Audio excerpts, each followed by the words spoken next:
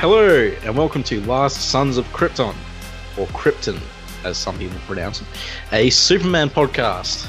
I am Connor from the House of L. And I am Ray from the House of Zod. And together in this barren wasteland, we are joined by two other special people from the Krypton Report podcast. They are not in a barren wasteland, from what I understand. No, they are in a different place altogether, but no less Superman Lee. Yes. So, tell the people who you are. I am Tyler. I am Superman Blue from the Krypton Report. I'm James, and I am the Superman Red from the Krypton Report. And what do you guys do at the Krypton Report exactly? We talk about all things Superman, Supergirl related. We review Supergirl the show as it airs, and Krypton the show. But we also review comics, movies, anything with the House of L symbol on it, pretty much. Mm-hmm. And DC comic stuff we'll talk about, always something exciting to talk about. Always something new. Yeah, awesome. Definitely check these guys out, especially if you're a fan of the Krypton and Supergirl. I'll put links in the show notes. And today is quite the monumental day because we have our first esteemed guests, and This is a crossover. So we are finally doing Superman the movie from 1978. Yes, that movie that I've talked about every single episode. It's been an elephant in the room, hasn't it, Connorell? It's been weighing over our heads. We've tried to, not I'd say avoid it, but we've tried to give it a bit of air, but we just couldn't ignore it any longer. Every episode, I've been like, I love this movie, but I also hate this movie. And now we're here. So this will be part one. There will be two parts. Part two will be over on the Krypton Report podcast. So obviously I will be putting that up as well. I'll be advertising that, and so don't worry about missing out on part two because we'll provide you with the means to listen. So yes, I was going to say it's technically the 80th anniversary was in December. Or, the 40th anniversary with the 80th year of Superman was in December. But everyone's ever talked about, the movie came out in December, but 79 was really the Superman year because that's when the movie really played. So we've been wanting to cover it, but I was like, we wanted to make it something special. So when we decided to do this crossover, I was like, that would be the perfect time to cover this monumental film. Definitely. We need two podcasts to cover this movie. That's it. Yeah. There's just so much. There's so much in it. Not only was it the big introduction of Superman to a greater audience, but you could arguably say it really did kick off, superhero films to an extent in Hollywood. It's certainly one of the first ones that I've ever remembered growing up, and we'll get into it, but I think it still holds up pretty well today compared to some others. Oh yeah. That great masterpiece made in 97 called Steel.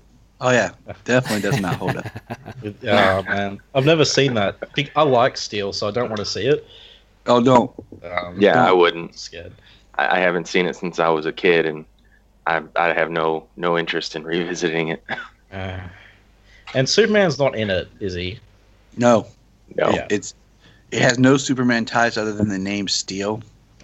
John Henry Irons. Yeah, it was bad. Right. 97 was not a good year for comic book movies. I'm pretty positive there doesn't even reference a shield, like the S shield. Oh, really? At all. Because my favorite part of Steel is, his origin, that he's inspired by Superman to sort of take up this mantle. And out of the four Supermen, he's the one that carries on the legacy the most, in the spirit of Superman. I really loved. And he has the heart of the character. Yeah. And I kind of wrote my own Steel into how if they were to do it in live action, using that Kryptonian liquid metal stuff that we see in Man of Steel would be, because I was thinking how could you do Steel without making him seem like an Iron Man? And I was like, And I was thinking, like, well, you got that Kryptonian, like, armor, but then, like, mix that with, like, that liquid style metal, you know, and kind of make that into, like, John Henry's costume and stuff. Yeah. But that's just me, my brain working. There's also, unfortunately, Cyborg, though, who's another tech Yeah. hero that's in... Comparisons with Iron Man there as well. Yeah. I mean, I guess we didn't have to deal with the Darkseid Thanos comparisons. Hopefully we do, because I want to see Darkseid. I want to see Mongol. Yep. Come on. Who would you cast Mongol. as Darkseid? I mean, I think Ray and I talked about this, and I said Josh Brolin. No, I said Josh Brolin for Mongol. How about Lawrence? Also do... Lawrence Fishburne. How about him? He's already Perry White, though. Yeah. See, I've had this discussion. Yeah. And I've boiled it down That shouldn't stop them in DC right now, especially since they had like Jamon Hansu as the Fisherman King, and he's also Shazam.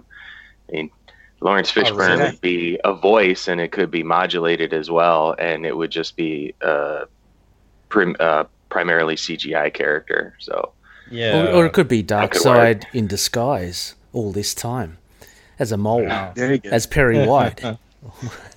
I would for kind Darkseid. of like Final Crisis. My good Not call. Perry White, but just like in disguise kind of thing. Unfortunately, Ray and I have yet to read Final Crisis, but Yes. I am getting up to it, and I am highly anticipating it because I've heard really good things about Final It's really, Crisis. it is really good. I have to reread it. There's a lot in it, but Yeah, I've heard it's I very read it dense. once. Yeah, I'm excited for that. Well, yeah, Ian sorry, McShane. I cut you No, I'm off. saying- I cut you off there, Connor, No. as well. Who did you want to see as besides Josh Brolin as Darkseid? Did you? That was Tyler. Didn't you have? Tyler. I said Ian McShane. Ian McShane. Right. Yeah. His I name don't know if popped it's- up somewhere else. Yeah, his name popped up somewhere else. I can't remember who. He's just got that voice and presence, and of course it's going to be a mocap character, so Yeah. the size stuff can get tweaked. If you can find someone that big, I'd be impressed. But it's pretty unlikely. So So I'm into bodybuilding, and I don't know, there's some major guys there, but I don't even think anybody could Yeah, stand that. Just get big. that guy. What's the guy? They got the Man Mountain. The guy from Game of Thrones. He's big, isn't he? Hafthor Bjornsson. Yeah. he has a baby Yeah, face, about though. 6'9", 400. That's- and Yeah. That's my pick for Bane, right there. Just get someone else to do the Yeah. voice. That's my Bane pick. But the baby Don't face. get Tom Hardy to do the voice. Oh, he's got a mask anyway. Cover those adorable eyes. Chubby cheeks. Anyway, sorry, we digress a bit here. We Oh, could yeah, do we're a going whole episode about the DCEU, but that's not what we're here for, unfortunately. We are here to go back. But first, we're just going to do a bit of a roundtable sort of thing and just chat about Superman for a bit. So we have a few topics here for the pre-movie chat supplied by Krypton Report Podcast. So the first one, favorite Superman. Now, is this our favorite live-action Superman, or... I would say live action, but whatever. Like if you have an animated version that you really want to, it's all good. Sure, animated or live action. Then I think is a good. So, who wants to go first? Ray, you can go first. Hey, thank you, Connor. Totally prepared for this one. Look, Superman. For nostalgia's sake, I'd have to say Christopher Reeves is my pick. I do like Henry Cavill though. He does have the presence. I mean, again, I've spoken about this with Conrell. He does have the charisma and the presence to carry off a Superman character. But sorry, my cat's got a fur ball. I'm not sure if you can hear that. Anyway, Yeah. so I'd say Christopher Reeve is a very boring answer. How about yourself? How about Tyler? How about you? The one that I pick is, and some people argue against it, but whatever, I don't care. Is Tom Welling, just because Okay. Nice. I grew up in a sense with Tom, because the show started when I was in high school, and then it went for 10 years. And like I tell my wife, like it's crazy because I started watching this show in high school. Mm-hmm. I got out, did college off and on, then went to college, graduated, got married, and in our first year of marriage, the show ended. Yeah. So like, yeah. You know what I'm saying? So I'm watching as my life progresses, like this show's in the background. Yeah. I totally understand. You can totally understand that because those such formative years for you, and to have something that you really enjoy and have a character grow with you, and to hit those points, not necessarily identical points, but to hit those major milestones in your life, that's got to really kind of resonate, I'd imagine. Exactly. I mean, like, I grew up watching the Chris movies and Dean Cain as a child, but just like you said, the formative years of when Smallville hit and how my life was and where it went and just the growth, like it just impacted me, like, and just kind of in a way of my Superman. So yeah, that show really is about like his journey into adulthood as well. So yeah, that's a good choice. Awesome. Connor, how about you? Connor L? So me, I'm going to provide a semi-controversial answer, I guess. So one thing I want to clear, this is like my favorite Superman. Someone else put this pretty well. It's like I don't really like saying one Superman's better than another one. Mm-hmm. Yeah. Because if you have your Superman, that's totally cool, and I don't want to take that away from you. You can just say that one's the best. Yes, I don't know. Like even like if your Superman is Tyler Hoechlin, then that's cool. I'm really glad for you. Is yours Tyler? But no, my pick is not Tyler. It is Henry Cavill. Mm-hmm. Is my pick. His live action portrayal of Superman really resonates with me. It resonates with my life experiences. I guess it resonates with my adulthood experiences. There's so much suspicion and paranoia, and it can be really hard to sort of do the right thing in this day and age. But that's what I really saw that Henry Cavill's Superman being all about. He's someone who does the right thing no matter what. So, and with some Supermen, it's like I see them put on the suit, and in my brain, it's like that's Superman. And for me, only 3 of them pull that off. 2 of them. So Henry Cavill, and I'm going to give an honorable mention to Christopher Reeve because I grew up with Christopher Reeve. Mm-hmm. When I see Christopher Reeve in the Superman costume, I'm looking at Superman. As I've grown older, not as I've looked at his movies with a more critical eye, and as I've read a lot more comic books, those movies and his portrayal aren't as important to me as they used to be. Mm-hmm. And another honorable mention to Tom Welling, because I can't say when he has the suit on he looks like Superman because he never has the damn suit on, but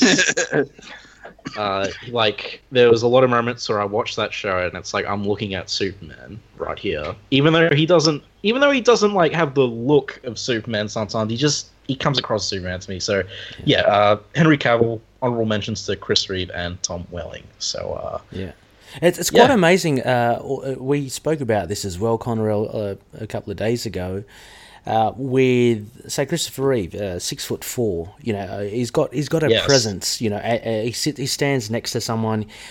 He stands next to Lois. She looks up at him. And I was surprised that Henry Cavill was. Did you say 6 foot or 6'1"? Yeah, he's only 6'1". 6'1", so not as tall. But he's obviously built like a tank. But he has that kind of presence on screen that I think Superman, for me, needs. Like that kind of I wouldn't say imposing, but he's larger than life, and he has this aura about him. And Christopher Reeve had that with his character, but he had it with his stature as well. But amazingly, Henry Cavill has that as well, though he's not necessarily like a tall person. He's not like hugely tall by today's standards. Like 6 foot's kind of becoming the average. Yeah. But so James, I believe you are. Yes. My favorite Superman is running with yours there, Connor. My favorite on-screen Superman is Henry Cavill. Yeah. Yeah. I mean, one, I'm a huge Snyder fan, so I purely enjoy those movies. I thought he was the best visual and action director to pull off the complicated visuals needed for Superman. Henry, like you said, he is built. I'm into fitness, and so some of my favorite things about current superhero films today, especially in the DCEU, is the way that they have to portray their characters in a physical manner. They have to appear larger than life. Mm-hmm. So, and Henry just, one, he's huge. I mean, the guy got completely jacked for the role, and he got to play like a man, with these great powers. Growing up in more of like a real world setting where these powers, he could do anything, and just for the sake of his dad and for the sake of what was right, he never used them for anything but helping people. Yeah. And and I do like the fact that the story evolves, that he doesn't know who he is, and just because he puts on the suit doesn't mean like he's the greatest hero of all time. Like there's a learning curve, and the character has to develop throughout the movies. And sadly, the studio didn't give him the chance to do that yet. It was, from Man of Steel to BVS to Justice League, and especially in BVS, where his character was cut down so much for the theatrical version, and then into Justice League, it was all like stunted. He went from one extreme, basically Man of Steel, to the other end of the spectrum in Justice League. There's very little in between, and I think he got shorted on that. Yeah. It's just going back a bit. Does anyone know, did Henry Cavill, was he always kind of built like that, or was that purely for the role? I know we did that the mostly movie for the role. Yeah, he had a good frame. Yeah, and I say that because like my wife watched The Tudors, right? And he was on there, and then like I saw him a couple of times. He has a really small part in Stardust, Matthew Vaughn Stardust. Yeah, he sword fights Daredevil. But when his name was getting put out there, like I went and saw the movie Immortals. Yeah, that's just because he was in it, and like he was muscular but like really lean. In that movie. Because I was like, oh, who's this guy that's going to come in and try to be Superman? He better be good. I'll go see him in this movie. So like he had a good frame to start with. Yep. But he wasn't like, he was fit, but he wasn't jacked. And if you think about it, he's the first Superman to get jacked for the role. Jesse, he must have thrown himself into it like 1,000%. Because James, you're saying you're into fitness and stuff. To actually pack on muscle is a difficult thing to do. A lot of people go to the gym, say to lose weight or whatever. But if you want to actually build muscle, and that's a really intensive thing to do. Yeah, it takes twice as long to build the same amount of muscle in weight as it does to lose it in body fat. Yeah. So his training started mostly. He credits his physical training to look the way he does in the Immortals, to being able to start in his training to become Superman. Right. Yeah. I mean, and also what Man of like probably like you said, if he started then, like that puts him at like 2009, 2010, because Immortals was released in November of 2011, and then Man of Steel started filming like in 2011, because it was really supposed to come out in 12, but it came out in 13. So that helped, help him keep his routine to be even more jacked for BVS. Yeah. Look at us talking fitness. He gained. I'm trying to think how much he gained in between Man of Steel and BVS. Because he's actually much larger in BVS. He gained about. I'm trying to think if it was 14 or 28 extra pounds. Jeez. When it came from BVS or Man of Steel to BVS. Do you think he was on the roids? It was 1 or 2 stone, I believe, is what they say. He's gone on record in saying no because he felt like it's cheating the character. Yeah. He wanted it to be all natural in himself and do it himself. Yeah. There's actually kind of a bloated look almost to muscles when somebody's on steroids. Yeah. Particularly as a fitness person, I don't think that he looks like he has that. Yep. Especially since he's they had to peak him at a certain point and kind of hold him there during the filming of Man of Steel, where he had his shirt off in a few of those scenes. Yeah. And that was actually an extended peak, because that's hard to do for more than a couple of days.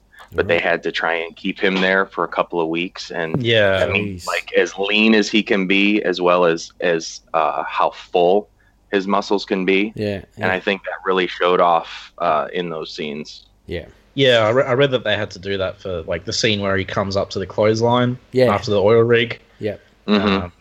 Yeah. Just well, I know. I guess Chris Reeve didn't get as jacked, but he was very skinny when he got the role. He had to do a lot of. Yeah, I mean these days, if you compare, it's the idea. He was trained by David Prowse to bulk up, which I find kind of funny that Darth Vader trained Superman. But, hey. I find it awesome because those are two of my favorite characters.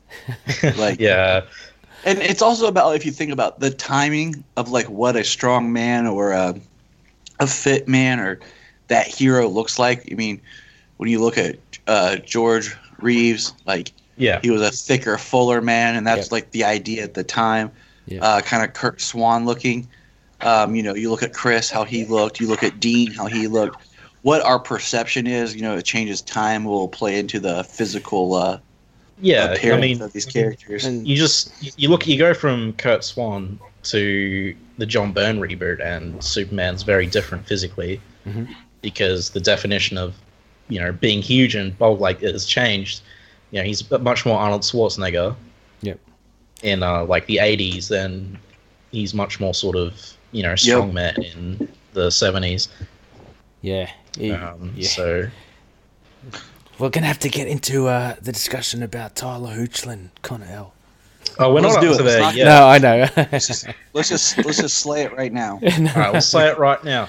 Okay, so our thoughts on Tyler. Actually, sorry, I just have one thought before we go here. Sure. Just your comments on Henry Cavill's Superman being stunted as from character growth. See, I guess because we both have Henry Cavill as our favorite Superman. I feel like with the Batman v Superman director's cut, the ultimate cut, which is much, much better, guys. Trust me. Absolutely. I feel like he gets a pretty good arc.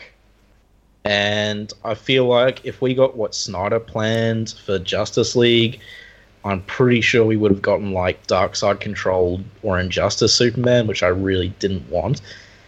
So I'm kind of glad it ended up the way it did. I think if Henry Cavill stopped playing the character, I think this Superman has a sort of fly off into the sunset ending, if you know what I mean. Yeah. Right. That's just my 2 cents, though, I suppose. Obviously, I want more Henry Cavill Superman, but I'm pretty satisfied with what we have as well. I just know there could be a lot more. Yeah. You know what? Yeah. I agree. I think I didn't want the Darkseid controlled bad Superman. Yeah. But I feel like with Justice League, we got a good Superman character. Yeah. Even though he was barely in it, but everybody else suffered. And it's kind of how all the arcs, the stories, the world that was built for these other characters got cut out, and that just sucks. Period.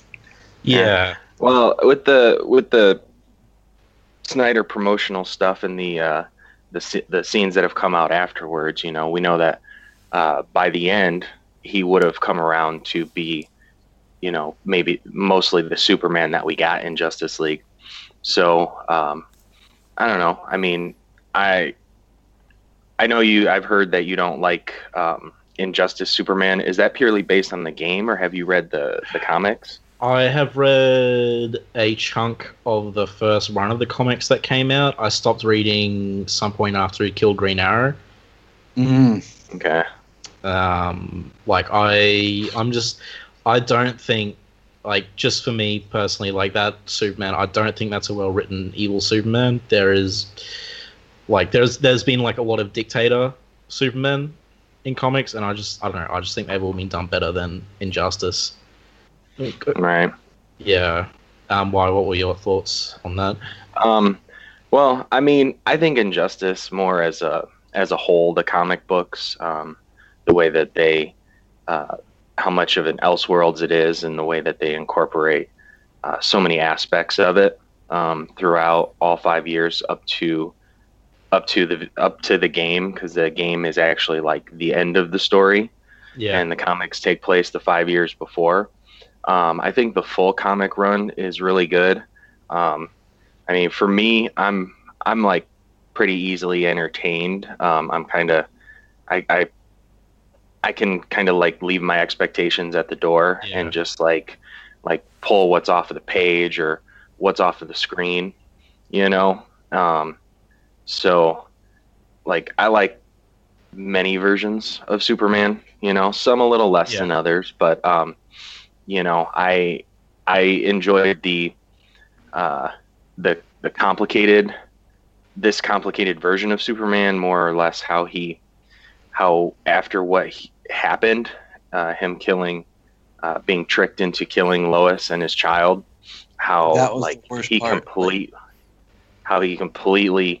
lost himself. He's not a man anymore. He just has the only thing that he thinks is he can make the world better by keeping it under an iron thumb, and he tries to hide that for so long until the later years. At least for the first few years, he tries to do it under the guise that he is still Superman, and he just he's just using his rule, his power to end war and end violence. But yeah, in the end, it turns out that he is that road has turned him into a murderous dictator. See, I love that concept. It's just the way it's executed. Around the start of Injustice, the way Batman and Superman acted was just there was such lack of logic because they needed these two characters to be at odds. And right. It really irked me because they were both just acting kind of stupid. Right. And really antagonistic towards each other, right off the bat. Yeah. And obviously, and then we go to the Superman in the Injustice games, right? And he's blowing up a bridge full of civilians because he's chucking a tantrum, and he burns holes through Shazam's head. It just doesn't. It doesn't strike me as it doesn't strike me as an intriguing character. It just strikes me as this cartoonish sort of throw a tantrum and kill all these people. Where, yeah.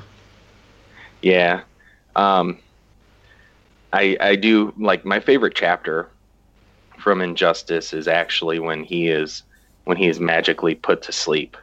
So that whole chapter is actually my favorite part of the entire thing. That's really an emotional chapter. And then when he wakes up, he is super pissed after that because he loses everything all over again. Oh wow. Yeah.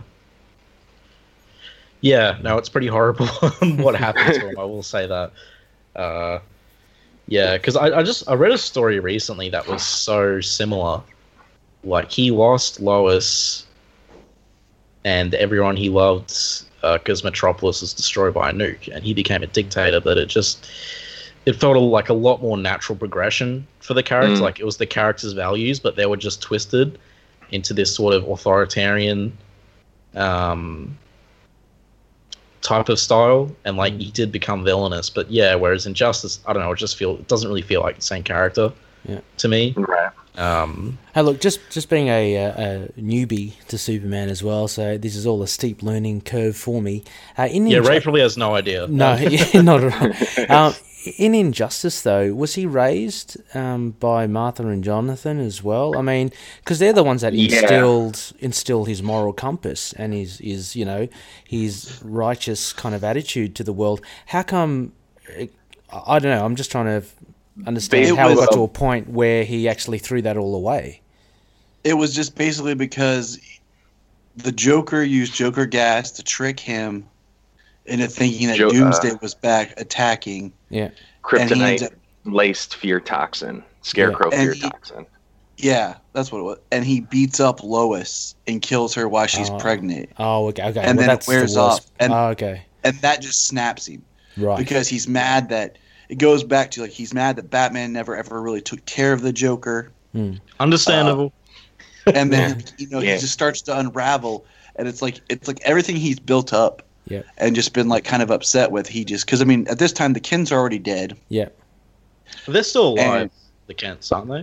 Yeah, in the book they're still alive. Oh, are they? I haven't read it. I haven't read it in a while. Joker and Harley. Yeah, Joker and Harley killed Jimmy Olsen. They kidnapped Lois Lane. They attach a detonator to her heartbeat.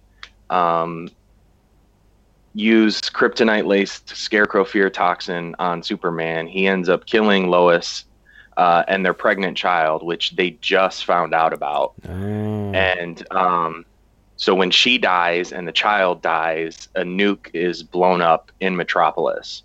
And basically up to this point, everything is like the same. He is the same Superman as like your basic like Superman Earth 1 Superman. He's so up to that point, but in one single swoop, the Joker takes everything from him: his wife, his child, and his city, and everything he has blows up. And after that, he blames Batman for it. He kills the Joker, rams his hand through his chest, and he ain't coming back from that. After that, he basically is just on a downward spiral the whole time. He eventually does what Batman never could, and that was get rid of the Joker. Yeah. And just one of the funniest panels in comic book history, I gotta say, because he's whacked his hand through the Joker's chest, and Batman's horrified face in the back just looks. This is kind of the art, and I guess that's the thing. Like, I just don't buy that. Like the comic Superman from whatever era could turn into that. Like, I just don't buy it. I find stuff like it's a pretty awful thing that he did, but I'm kind of with you, Connorell, as well. There's a whole lot of... I mean, yeah. Sorry. Like, the whole thing with Superman is he's supposed to be incorruptible. And I like, he always gets corrupted to an extent. Like, so I think Kingdom Come's a pretty good comparison, I guess, and how he handles Lois's death and that. Like, there's obviously a big difference because he doesn't kill Lois by accident. Like, that's the key difference there. But... he doesn't kill the Joker even after he kills Lois. I don't know. I just, I guess because as I said, I read that story that was so similar to Injustice's premise, and there's some key differences though, like because he was never enemies with Lex in this universe. Like, they're best buddies for a while anyway. So yeah, like it doesn't bug me that much. Like, I don't care if people enjoy it. Like, it doesn't bug me. People enjoy it, and that's fine. It's cool. It's just whenever the game comes out, like, I have to deal with that fan base a lot, and a lot of the stuff they say about Superman and stuff is just like, it's really irritating, and it's given me like more negative feelings towards Injustice, if that makes sense. And I mean, do they miss the part that good Superman from the other Earth goes to the other Earth to stop bad Superman? Well, they've completely ditched that, really. In the first game, that was it, Yeah. Yeah, the first game they had to call in Superman to beat up the evil Superman, which was pretty funny. But yeah, the second game was all. I mean, the thing that ticks me off the most about the second game, right? Because I played the first game a lot, but in the second game, it forces you to play as evil Superman. You can't play as good Superman. Mm-hmm. So, you know, Hellboy is one of my favorite comic characters, and I finally got Hellboy and Superman in one thing, and their dialogue is just about how much of a dick Superman is, and it was just really disappointing. But yeah. Like, anyway, that's just my reasoning for not liking Injustice. Like, honestly, like, people can like it. I don't mind. It's just, like, there's certain types of fanboys, you know, that get really... Mm-hmm. Right. Yeah. I mean, yeah, my favorite part of Injustice is how it expands to that world of the whole, that universe of the DC side. So, you know, it may have started with that, and Superman is the overall villain throughout the entire thing. But, you know, 1 and 2, but the way that it's another universe, and there are just the creative liberties to use all of the characters in the DC universe as a whole in different ways. Yeah, no, you're definitely right about that, because there is a lot of interesting things about the Injustice universe. Obviously, I just can't get the big kahuna out of the way, you know, which is a pretty big part of the Injustice universe, unfortunately. But they do a lot of cool things with it. And I feel like if the games didn't exist with their story and their characterization of Superman, I could easily get more on board with this. Right. So it's just, he is... Yeah. Sorry, Connor L. A question then. So in either the game or in the comics of Injustice, does Batman die in either of them, or? No. Oh, okay. Batman's a god in the games. Oh, okay. Otherwise, I was going to say... He beats up Aquaman, Black Adam, yeah. Right, okay. Yeah, that probably be... Yeah, actually, for the most part in the comic, in the games, he's like that. But actually, for the most part in the comic books, he's more or less like leading the resistance. He is hidden for the majority of 5 years, away from Superman, hiding out. And a good part of the story is about Superman trying to catch him to stop the resistance, because he's obviously the brain and like the most of the money behind the resistance, and they're undermining his rule. Yeah. Okay. Yeah. Right. I also found that. Sorry to keep ragging on Injustice, because I don't even like it. I found I'm fine. A lot of the early issues and a lot of the moments, they just sort of rely on shock value, like Dick breaking his neck on that rock. Yeah, and like Alfred beating up Superman, and like there's just like a lot of whoa, like sort of shock value moments that I wasn't a fan of. It's like, was that the bit where you said that one dude? So was that Robin just dies by falling over? Yeah, Nightwing. He like trips over and breaks his neck on a rock, and I'm like, what had happened? Damian throws his excrement stick, doesn't he?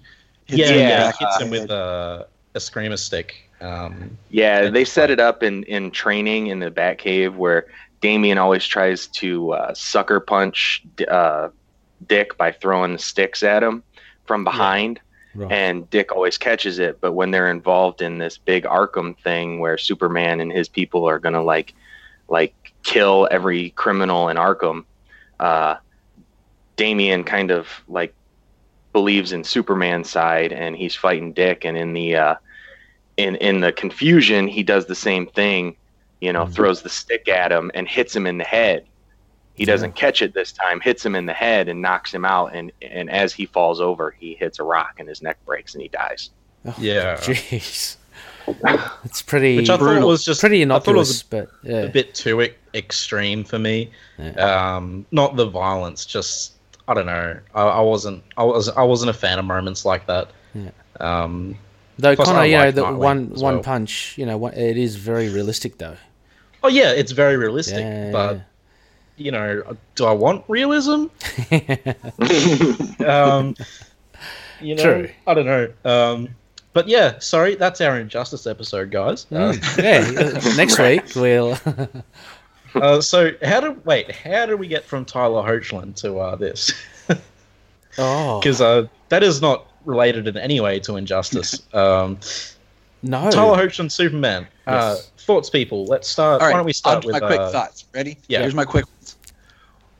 Not the person I would have cast. Woohoo. I think he falls into the physical look and kind of like the Dean Cain look, where Dean Cain doesn't look like Superman, but then he brings out the character.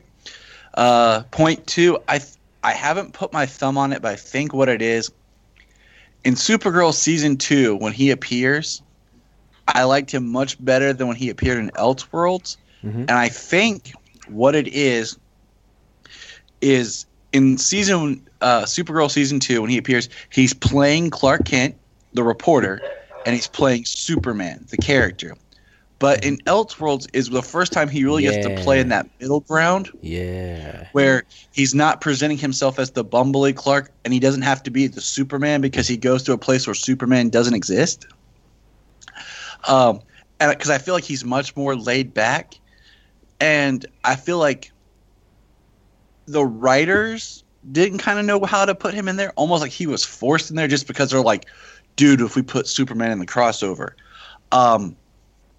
So you take him out of the crossover, you don't lose anything other than the fact that the bad guy takes his image. I think he did a better acting job as the evil version. And I feel like the writers didn't know what to do with him because they definitely made him more passive. He got bloody whooped by the evil version, like the real Superman. He just, and I just feel it was disappointing. They were building a storyline Yeah. to write him out. It's like they needed to put him back in to give us something to write him out of the show if we wanted it. Because the problem is, ever since they brought him in, has always been like, when something happens, where's Superman? Why isn't he helping Supergirl? He's not my favorite. He's not my least favorite. Do I have a least favorite? I've never really thought about that. Yeah, I'd have to ask who your least favorite would be. Man, now that one I have to think about harder. But yeah, he's okay because physically he doesn't look like Superman to me, and he doesn't. And even physical, like the features, it's weird because there are shots when he first appeared in Supergirl that he looked more Superman-ish than he did in Elseworlds. It's like he got lean, but didn't get jacked, built back up to play the part again. He was just like, hey, man, I need you to come in today and play. Okay. But if you go back and watch those first 2 season 2 episodes of Supergirl, I feel he's much more on point. Okay. But in Elseworlds, there was something different. I think that's where they were taking his story with Lois to kind of, he's off-world now. Yeah. It's always he's okay. I like him enough to enjoy. Yeah. But there's something a little off. It's always. All right, I'm done. It's always a bit hard as well because he is guesting on a show that isn't his. But the danger with that is that his character is such a big character. So it's a balance, I guess, as a showrunner and what you do for the fans and the audience.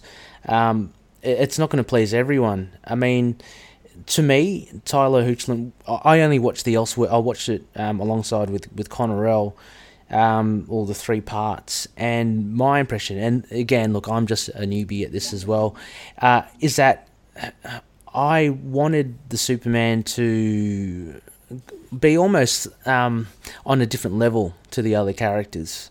Because he's got such a weight to his name, and every he's a huge character compared to the others, right? At least I think so. Yeah.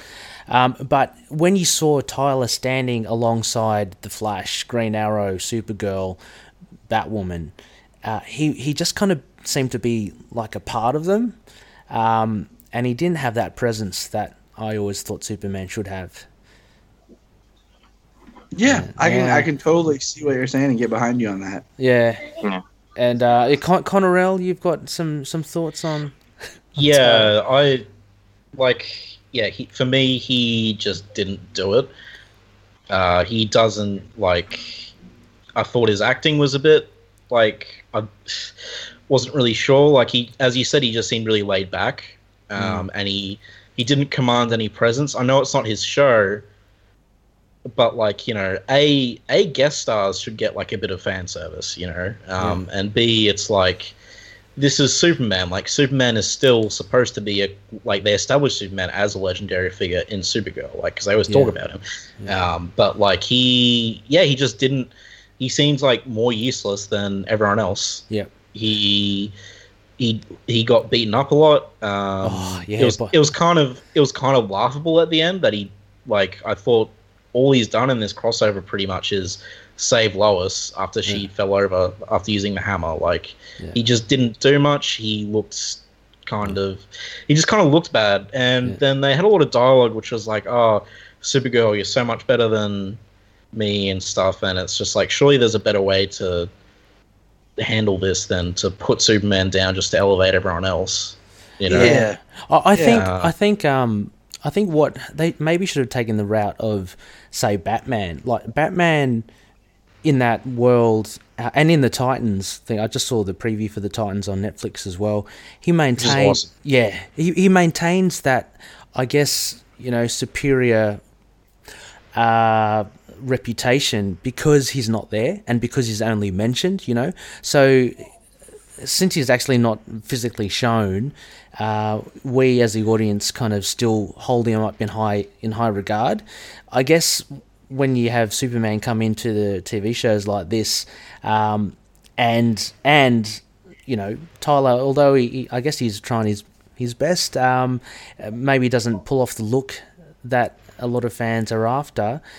It kind of dispels this whole mythology of him, you know, and this idea we have of Superman, and it kind of waters him down. And that's He, like, out of all of the, like, Dean Cain, George Reeves, Brandon Routh, like, out of all of these guys, Tyler Hoechlin so far has felt the least like Superman to me. He just feels a bit like tepid water. I don't know. In the first two episodes, in the first two episodes of Supergirl season 2, when he was brought in, you know, the character was like given the way people looked at him. In the first two episodes, the character was given the weight, given the status of Superman. But, you know, in subsequent episodes when they've brought him in, and he's only been in a couple more times, but you know, they've definitely, like, taken that monolithic legendary status from him to kind of, like you said, elevate the other characters, especially Supergirl, seeing as it's her show. Yeah. There was a point in the Elseworlds because I couldn't help laughing because Superman is in the room with Supergirl, and everyone's looking at Supergirl and they're like, "Oh, you're my favorite Kryptonian." And I was like, Superman's right there. I just found it funny. Like, it's just dialogue like that. Before I go on to you, Tyler, was it James? Sorry, I can't remember who hasn't talked about Tyler yet, but James. Sorry, I think we James. Okay, before we go on to you, I got real Erica Durance vibes from Lois Lane's performance in Elseworlds, but I wasn't really a fan of her look, but I think her attitude was really good, and the way she acted was good. I just think, I don't know, her and Tyler as a pair look a bit weird to me. I agree. And I'm really annoyed. I was so annoyed. I got something blocked when they played the Smallville theme and had the opening shot. And then it went down to Tyler Hoechlin and Supergirl, and I'm like, no, you can't do that to me. If you're gonna open with that shot, you got to give me Tom Welling. Like, so that's my thoughts, really. Sorry. So I mean, most of it's already pretty much been said. You know, his first appearance in the first two episodes were pretty good. You know, he got to play like legendary Superman, and then he got to play kind of the bumbling, unassuming Clark Kent. He got to play both areas, and then in Elseworlds, he didn't have to do that. He was able to kind of go in the middle, but you know, his Superman did get shortchanged. He didn't do a whole lot of fighting. He did get mostly beat up. The one thing that he was able to do, you know, besides getting wrote out of the show for the rest of the season, was he was the only one who could read the book. Yeah, actually, Yeah. I had a question because we were both watching it, and I was probably typing things in capital letters to raise the letter, and I might have missed it. But why was he the only one that could read the book? More Because or they needed less, it something for him to was. do. Yeah, more or less, it's because he's more experienced and he's dealt with something similar Okay. in his time as a hero. Right. Like Supergirl, when she opened the book, like it was too much information for her. Too much information. She didn't know like what she was seeing. Whereas Superman, with basically his experience in Otherworld and cosmic adventures, he was able to withstand the bombardment of information and be able to change reality by Because it was by the whole pure will. willpower thing with reading the book. I get you. Okay, so that is pretty cool then. And yeah, I watched the first episode he appeared in Supergirl season 2. And back then, I still thought, I know this is going on the opposite spectrum, but I thought it was trying a bit too hard to be like Christopher Reeve. And I'm like, you're not Christopher Reeve, if that makes sense. With his portrayal of Clark, or With his Superman and Clark portrayal, I felt okay. it was just trying to capture that feeling too much. yeah, And It it felt also makes me inauthentic. wonder because they filmed that in the summer. Mhm. Like looking at the film, how much of that might have been like, I hate thinking like this, but just like a reaction to what people were saying about BVS. Yeah, fair.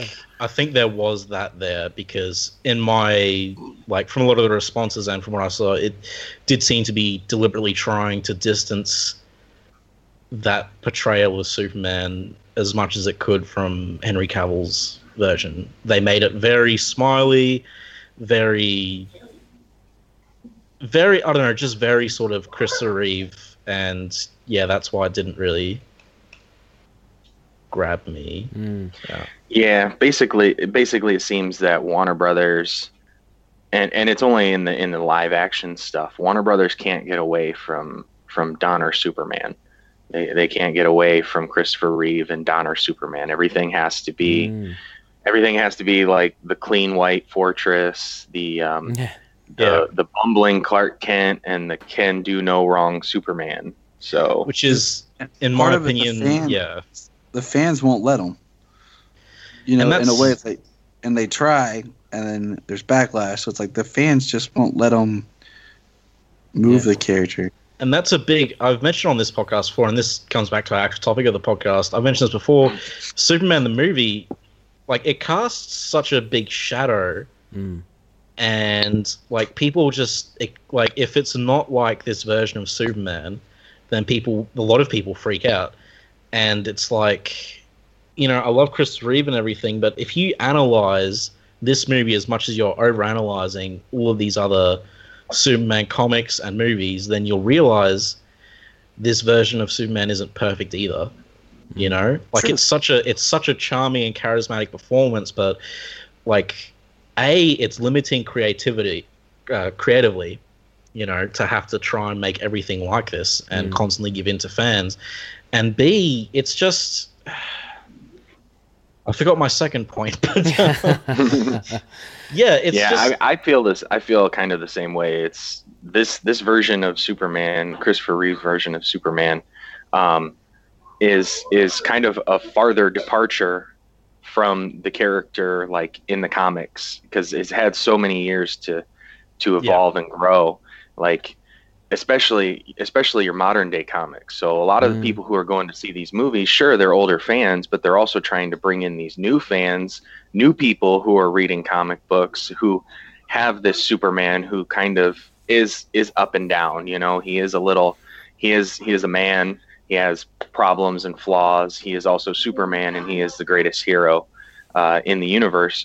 So there are so many stories, so much range of the character, but people are limiting it to this one version, and it's the biggest mainstream version, and that's what most people know, and they don't know the range that this character has and has developed over 80 years. Yeah, you can do so much with this character, and this movie is a boon. It's good. Superman would be I'm sure he wouldn't be as big without it, but it's also really limiting the character. Yeah. It's such a double-edged sword. And I think we'll get there if we get our Man of Steel sequel, which is doubtful, but I think we're starting to get to the point where we can distance ourselves from Donner, because from what I understand, wasn't Justice League Superman well received by people? Yeah, I enjoyed it. Yeah, I thought it was good. Yeah. And that's what I'm saying. Like, Justice League Superman was what people liked because it brought it back to more of that Superman that they expected. Yeah. And I think that's kind of in line with what they were trying to do with the character, was make him more of the hero through these events, but everybody didn't want that journey. And in some ways, I feel like Superman works better as a TV show to do his arc, his story, and his journey. When you look at the history of how many Superman-based TV shows there are. Yeah. And Batman is who you would think would work as a TV show, but his stories seem to do better on film. Just looking at the history of the two characters, Yeah. A lot of people seem to have this this weird expectation that Superman can't have any struggles, and it's like, well, that's just writing, isn't it? Like, you have to your character has to struggle internally and externally to grow throughout the movie and create an interesting character arc. Yeah. I mean, for God's sake, you have him giving up his powers in Superman 2 so he can, have a life with Lois. Yeah. Which, in my opinion, is the biggest act of sacrilege outside of Superman Returns that we've gotten in a Superman movie. But in that though, he does. You do put him in a vulnerable state, and he does struggle. So, albeit how he got to that stage, you do get him struggle, right? And that kind of idea of him being infallible is very much all these people are saying Superman's like this, he can't do anything wrong. It's like, have you watched those movies recently? He makes mistakes. Yeah, absolutely. Yeah. So speaking of movies, let's go on to what's everyone's favorite Superman movie. Ooh. Just a really clumsy segue there. I'll go first. My favorite Superman movie is Man of Steel. Cool. Yeah, Henry Cavill's my favorite Superman. Snyder's one of my favorite directors. Kind of just goes hand in hand. I like how the movie starts with his birth. It starts the beginning of his life and moves into when he saves the world for the first time. And he makes mistakes along the way, but he is a good person the entire movie.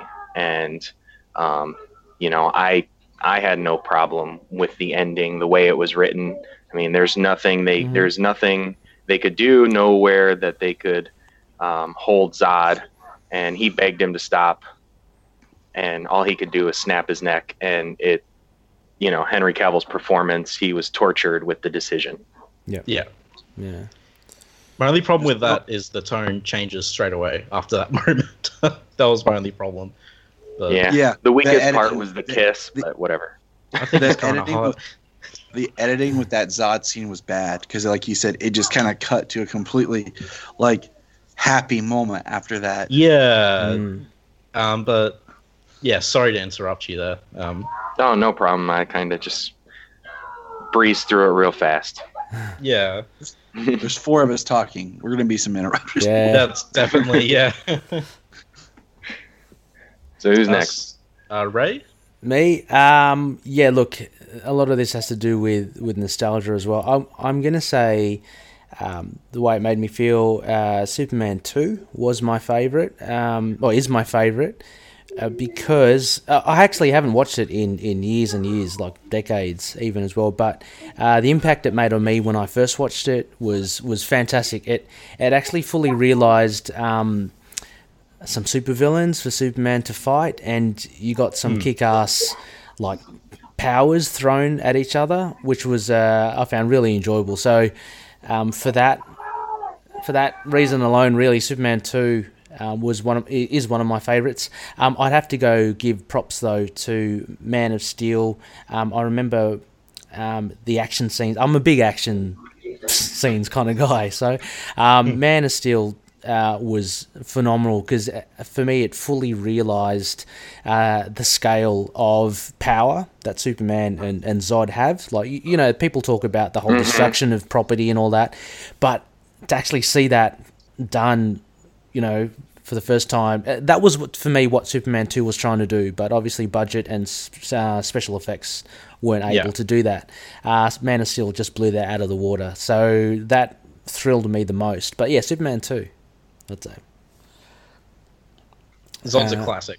Zod, yeah, and of course, it's got my boy. Michael Shannon Zod was huge. He was a great villain. Terrence Stamp as well, fantastic. Of course. Yeah. So iconic Zod. Exactly. Yeah. The first threatening villain in the Christopher Reeve movies, I think, was Terrence Stamp Zod. Yeah. But we'll get to that next episode. About threatening villains, Mr. Gene Hackman. Oh yes, Gene the Hack man. So Tyler, do you want to go? Okay, quick question. Just live action or does animated count? Ooh. Why don't you give us one of each? If you feel that strongly. Okay, because I love the recent death of Superman. Oh, it's awesome. Like that, had we done this before that, I wouldn't even consider animated, but that was so well done. And every time I watch it, it still gets me, when he dies and what happens. That is beautiful. That is one of the perfect Superman films. If you had to say one was perfect. So that one's become my favorite because it's just, I think it's such a higher level of a storytelling, especially with that story. They stripped out so much of the excess that's in the book, but they kept true to the actual story of it. So I just gotta throw that out there. Now, live action is tough, and I think I'm gonna lean more towards. See, this is hard, because I know this is a question I should have an answer to because I get asked and talked about. But I'm gonna lean more into Superman 2. Well, we like them all of us. Yeah, That's true. I feel like there's none that are perfect. Even Superman, the movie, which we'll talk about, has points where I think it's really, really good, and then it kind of there's a pacing change that I kind of get lost, and we'll talk about that. And I lean into Superman 2 because my problem is as a kid, in my conscious, I remember Superman 1 and 2, but I never remember which one I saw when because they fit so well as one film. But because you get the Kryptonian villains and Superman's actually fighting someone, it just made it. I love it. Don't ask me which cut because I still go back and forth on that because I appreciate the Donner cut and there's things the Lester cut's at least a little bit more vision realized because he was able to actually film. Yeah. But I think I'm just going to go with Superman 2 for right now. Maybe it'll change. I don't know. But it's a solid answer. Yeah. Cool. Yeah. And Connor L. Well, I will probably go with Man of Steel on the merits. 2 points as to why Man of Steel is my favorite. I'm surprised you didn't. I'm sorry, Connor. I'm surprised you didn't pick Superman 4. Anyway. Hey, I mean, I have a special place in my heart for Superman 4 because it seemed like it was always on TV. It must have been really cheap to broadcast. Yeah. So when I was at my grandparents with nothing to do, that was on TV. It was my saving grace. That movie is stunning, and what were they thinking? When they're in space and the chick's just miraculously breathing and talking in space, and I'm just like, whatever. I'm just like, all right, whatever. Yep. But anyway, So my 2 points for Man of Steel. First point is Michael Shannon. I'm a big Michael Shannon fan, and his Zod is my favorite villain. He's very intimidating. He's ruthless. Yeah, I think he's a very well-written character because you think he's doing it for Krypton and everything, but it turns out he really is just as petty as Terrence Stamp's Zod. He's really just doing it to hate on the L's. So he's a fantastic villain. I love his "I will find him." Yes. And very intense. And my other point is, it's simply the Superman movie that has the least amount of things I have a problem with. Like, the least amount of things that bug me. Because I do like most of them. So yeah, it's the one that I find the least offensive. That's a good way. Should have picked Superman and the Mole Men. Should have gone with the safe answer. Yeah. It's true. Because nobody's watched it, so they can't say anything back to you. Zod's not in Superman and the Mole Men, so unfortunately. That's true. Sad. Yeah. Sad. Okay, so our final little point before we get on to the movie is so what's everyone's favorite Superman comic arc or story? So, Connorell, how about you kick us off on this one? Oh man, yeah, that's true. I haven't kicked us off yet. Okay. I'm probably this is just off the top of my head.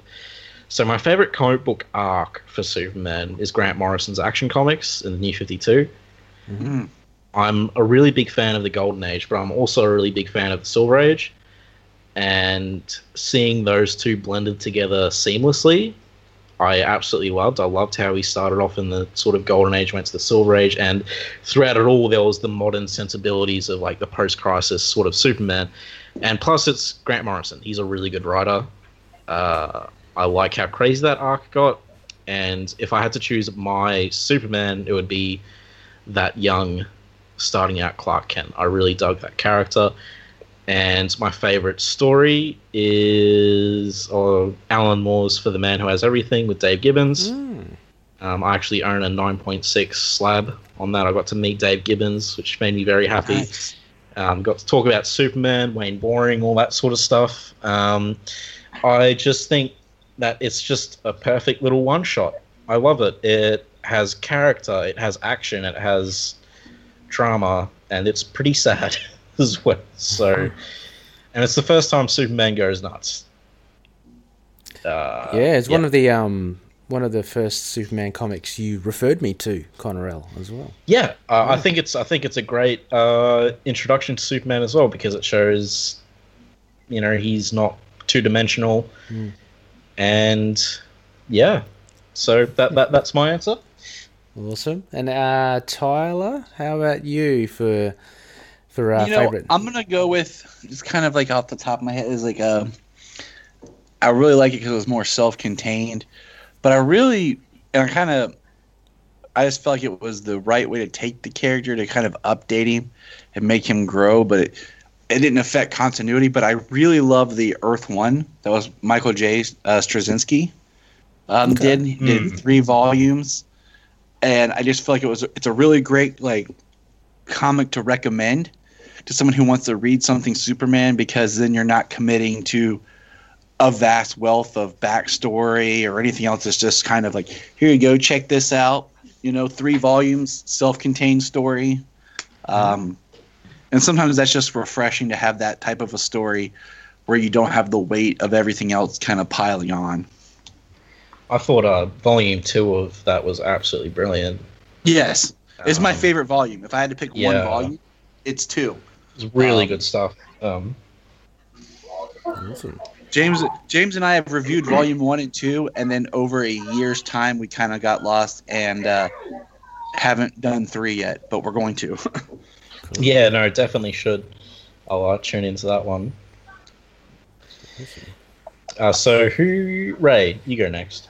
So really, the amount of Superman I've read, you can count on one hand. It's not that bad. Yeah, no, I mean, as in arcs. So it's like Peace on Earth. Oh, yeah. Peace on Earth, Man of Steel by John Byrne, Birthright, and that's pretty much it. And then there are the issues that we've reviewed. We've done. Yeah, and the issues and the current run at the moment by Bendis. Oh, don't forget Superman and Batman versus Aliens and Predator. Oh, God, how can I masterpiece. forget? I thought I had left that behind. Thank you, Connor L. That's in my head again. No, look, I'd have to say Birthright. I think out of everything I read so far, I really loved Peace on Earth. That was, for me, it was really good art. You know, the story was great. It was a good introduction. But no, I really found a lot of meat on the bones in Birthright. So I'd have to say that at the moment. But, you know, bear in mind I haven't read all these other magnificent arcs, which I'm sure are out there. So, I mean, all these are recommendations from Connor L. And you know, he hasn't gone wrong in any of them. Like John Byrne's Man of Steel was really good as well. But Birthright, I don't know. It just I love that whole look into Lex and his relationship with Superman. There's just a lot more exploration of those characters I found in that, and it was written very well, and the art was really good. So either that. Honourable mention to the Halloween special, Superman versus Dracula. That was great. If you guys haven't read that, you have to. It's amazing. It is amazing. All right, I'm in. Superman builds a jail out of leftover bricks in, like 2 seconds around Frankenstein, I believe. So yeah, there is balloons involved. Yes, and there's a balloon as well. Yeah, so... Fantastic. We're a big fan of this podcast is a big fan of Lex. We have to say, because all the Lex stories you've covered have been pretty fantastic. So yeah. And then so finally we are back to James. Yes. Well, you had taken my answer with Birthright. Yeah. Yes. So, very good story. My favorite part of it, being a parent, and I believe me and Tyler talked about this at one point too, is the end when he gets to actually get a transmission through time back to his parents. So his parents end up,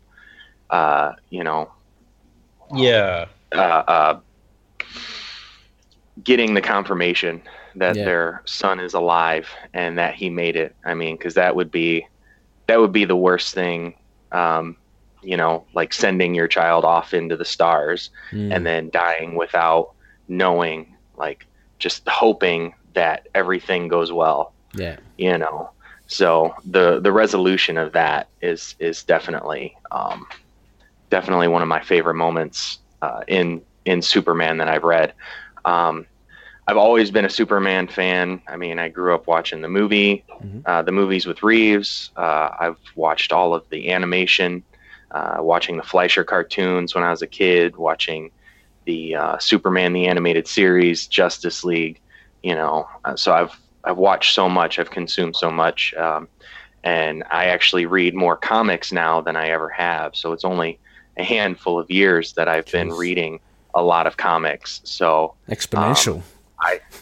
So I have a lot. Yeah, I have a lot less comic book knowledge than maybe Tyler and Connor as well. But I'm building up there. I mean, so Birthright is one of my favorite stories. Nice. That moment at the end where he sees his parents, and they get to see him, it's very unexpected. I got, was it 2 years ago? Time flies. I got to talk with Mark Waid. Oh wow! Interview with him, nice. And that was something we talked about. Yeah, I told him I appreciate Birthright, and what James was saying. That's my favorite part. My other part is I really like the story at the beginning, like about him traveling and writing letters to his mom. Yes, and when he's in Africa. Yep. I really like that development, but. We're going to review Birthright this year. It's on our list for James and I. It'd be nice to reread it again. It's been we'll probably a dig year. more into that then. Cool. We'll make sure we send in some mail for that episode because we love Birthright. So, yeah, good idea. Cool. Yeah, no, it's awesome. You got to talk with Mark Waid. Oh, he is. It was my second time meeting him because the first time. I just was so excited. I didn't want to be fanboy. Oh my god, it's my Waid! Kind of thing. So like I met him at a convention and just kind of chit chatted a little bit. Did and I you? got my Kingdom Do you ever play it? Play really cool, like just you kind of saunter up. the to second him? time. Yeah. Yeah, I was like cool the first time, and just kind of like getting the meeting Mark Waid. I got my Kingdom Come signed. Yeah. Then the second time, Yeah. I met him. I did the interview and got my birthright signed because I didn't have it with me the Nice. first time. Second time, just like, "What's up, Mark? What's going on?" Exactly. It was, Hey, hey, Mark. Remember me? Yeah, let's chat, buddy. We'll go get some coffee afterwards. Yeah, kind of that's thing. it. Nice. God. I'm sorry, I hate to burst your bubble, but you could not have been cooler than me when I met Dave Gibbons. I was dressed as Maverick from Top Gun, so No, I was actually hovering near, and he's like, "Do you think I'm a snake and I'll bite you?" And I just said, "I'm worried that you'll turn out to be like John Byrne." And then he said, "Never." He said, "Never put me in the same sentence as that man again." Oh wow. Some bad blood there. Smooth sailing after that. Yeah. Oh no, it was great. But yeah, awesome. Cool. So I guess we can get into Superman the movie now. Yeah. Yeah, let's go. All right. So I guess some, obviously a bit of background for this movie. Obviously, it was a huge deal. It was like the first ever superhero movie, like big budget blockbuster ever made. Besides maybe like that Batman one, but that was like a sort of comedy. So the old Adam West Batman movie. But it was like done on like a TV budget. Yes, You know? it was a Like, TV Yeah. movie, wasn't it? It was a TV film. This was huge. I recommend just finding there's documentaries on YouTube about the making of this movie, and it's really crazy. I won't go into it too much here because we've been going on for a while, but there was so much Richard Donner, the director, and the producers absolutely hated each other.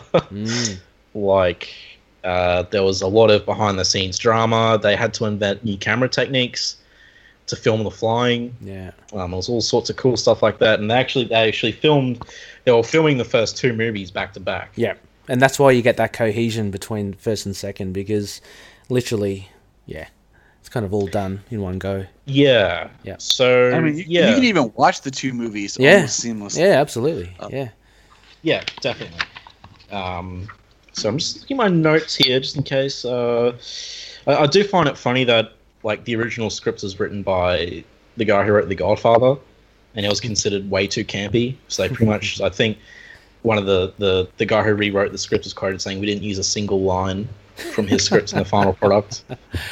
Can It I was get more it was a disposing? husband-wife combo. I cannot remember who came in and did a rewrite, and then Tom Mankiewicz came in with Donner and did the polished final rewrite, and tightened it up to kind of. I think nobody knew what to do with Superman because they're like, well, Batman worked and it was campy 10 years ago. Yeah. And and then it goes back to Richard Donner's verisimilitude about playing it straight, playing it real, taking it seriously. He took it very seriously. I mean, that's a thing, isn't it? It's like history repeats. You look at Nolan with Batman, and it's all about taking superheroes seriously, or just dropping superheroes in a very realistic world, and that's exactly what Donner did. Yeah, and that was Patty Jenkins too. If you read any review, talk about when Patty Jenkins, who directed Wonder Woman, looked back at Superman the movie. Nolan looked at Superman the movie when he did Batman Begins. So it really is like the crown jewel of the grandfather of all superhero movies. And I've said before, Spider-Man 1 and 2 are so reminiscent of the Superman 1 and 2. Because I'm a big fan of Spider-Man 1 and 2, and I'm a big Spider-Man fan, and they're just so similar. They obviously, the Spider-Man movies took a lot of Lee and Dicto's work, and they obviously took so much from Superman the movie and sort of built on it. It's even the same sort of arc. He loses his powers in the second movie because he kind of doesn't want to be Spider-Man anymore, and it's all about what it means to be a hero and stuff. It's this movie is hugely influential. Yeah. I can't overstate how influential this movie is for comics and comic book movies. Oh yeah, it's very very important. I mean, that's why. Sorry. No, you go. Oh no, exactly. I was just about to say that exactly why it casts such a large shadow, because it's just so influential, in all realms. So yeah. And all of the other connection, because Richard Donner did The Omen and Sam Raimi did the Evil Dead movies. Evil Dead. these horror directors coming in and doing some of the greatest superhero movies. I find pretty funny. Peter Jackson, You know, and as then well. it's repeating itself again. James Wan just did Aquaman. Yeah. Yeah. And then next up is David Sandberg doing Shazam.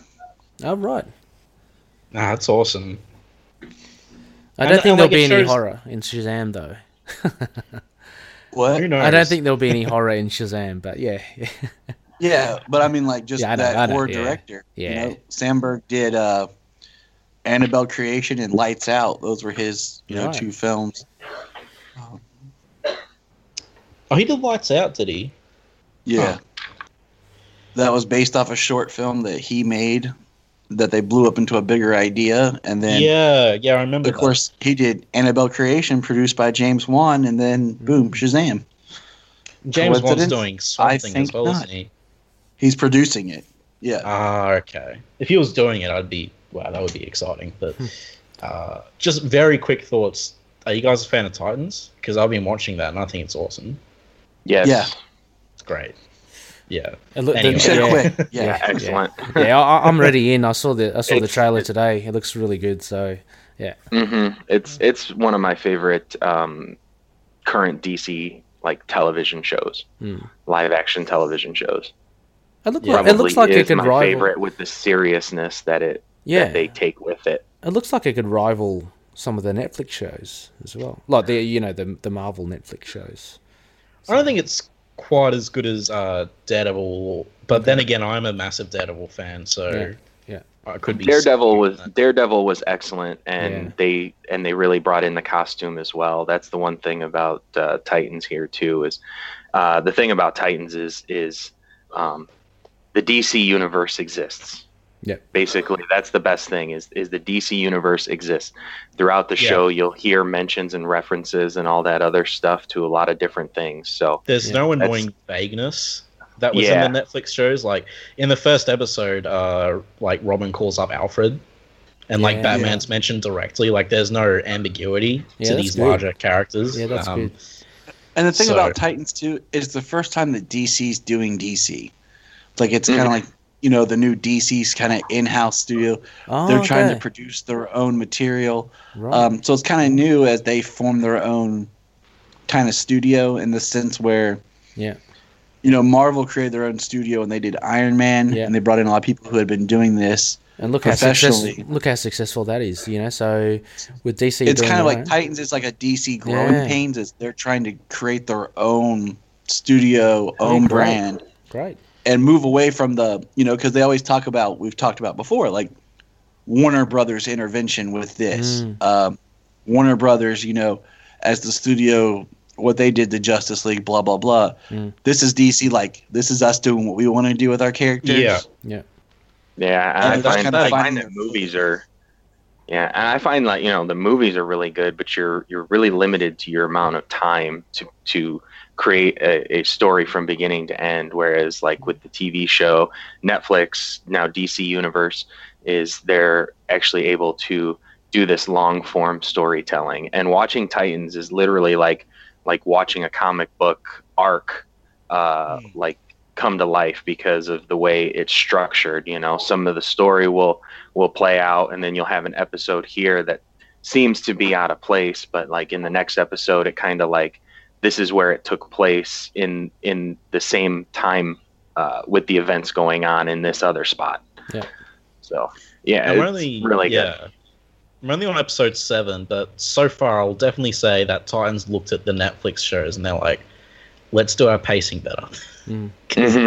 There's no drag, and like even in like Daredevil season 1, which is like one of my favorite TV shows ever, there was definitely pacing issues in there. But there's none in Titans so far. They keep everything going, but it's not too fast. There's no like we have to keep everyone talking for 5 more minutes to fill out the runtime or anything. So, but anyway, that's our Titans talk too. Now we're actually going. Let's get to the plot summary of what we're covering this episode. So, are you guys ready? You guys ready to fly?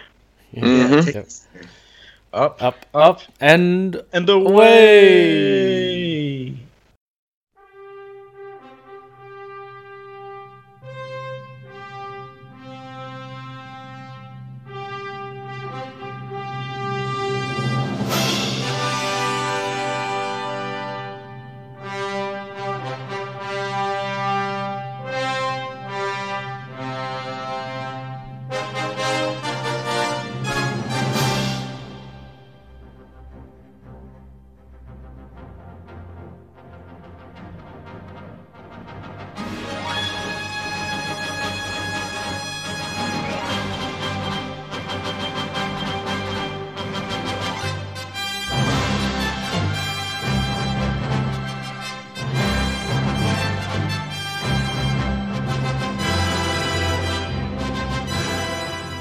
On the planet Krypton, Jor-El of the Kryptonian High Council discovers the planet will soon be destroyed when its red supergiant sun goes supernova.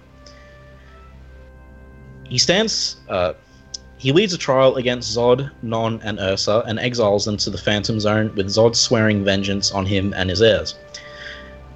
Later, despite Jor-El's insistence, he fails to inform the other council. He fails to convince the other council members that Krypton is doomed. To save his infant son, Kal-El, Jor-El launches him in a spaceship to Earth, a planet with a suitable atmosphere where his dense molecular structure will give him superhuman strength and other powers. Shortly after the launch, Krypton's sun explodes, destroying the planet. The ship crash lands on Earth near Smallville, Kansas. Kal-El, who is now 3 years old, is found by Jonathan and Martha Kent, who are astonished when he lifts their truck. They take him to their farm and raise him as their own, naming him Clark after Martha's maiden name. At the age of 18, soon after Jonathan's death from a heart attack, Clark hears a psychic call and discovers a glowing green crystal in the remains of his spacecraft. It compels him to travel to the Arctic, where he builds a fortress of solitude resembling the architecture of Krypton. Inside, a hologram of Jor-El explains Clark's true origins, and after 12 further years of educating him on his powers and reasons for being sent to Earth, he leaves the fortress wearing a blue and red suit with the House of El family crest emblazoned on his chest, and becomes a reporter at the Daily Planet in Metropolis. Okay, so obviously that is a brief summary. It doesn't go in depth and everything, but that's what we're going to do now. So why don't we start with Krypton? Better yet, maybe the opening credits, because they go very long. But so I was rewatching this morning. I like the whole narration with the curtain. Yeah, I forgot about that. Neat. It's so good. Yeah, but at the same time, it's kind of what is this? It's a bit confusing. It's old school, though. It's all old school. It shows film. the Daily Planet, like it's supposed to. It's the only time we see the planet on top of the building. Like it's supposed to be, but then at the same time, it's you're telling us this story about what we're about to see. It's kind of interesting. And it's also not what we see though, because the movie's not set in the 30s, and the globe is not at the top. No, of the Daily Planet building. No, but I guess it's and then it takes another 50 minutes to get back to it. Yeah, but I guess it's just a homage, honoring the history of Superman in the comics and his creation and everything. That's how I took it. And it's let's it's like a short brief introduction of, we're about to tell you this fantastic tale, and this is where he kind of originates from. And it's just a very brief little flash of what we all kind of, I guess, should know. If that makes sense. Yeah. That's how I take it as the introduction of where the character comes from, and now here's our tale. Yeah, and it just makes him a bit more special. It makes this whole story of Superman feel a bit more special. And I can get especially since it was pretty much like the 40th anniversary of when the movie. That too. The story from where the story was created. Yeah.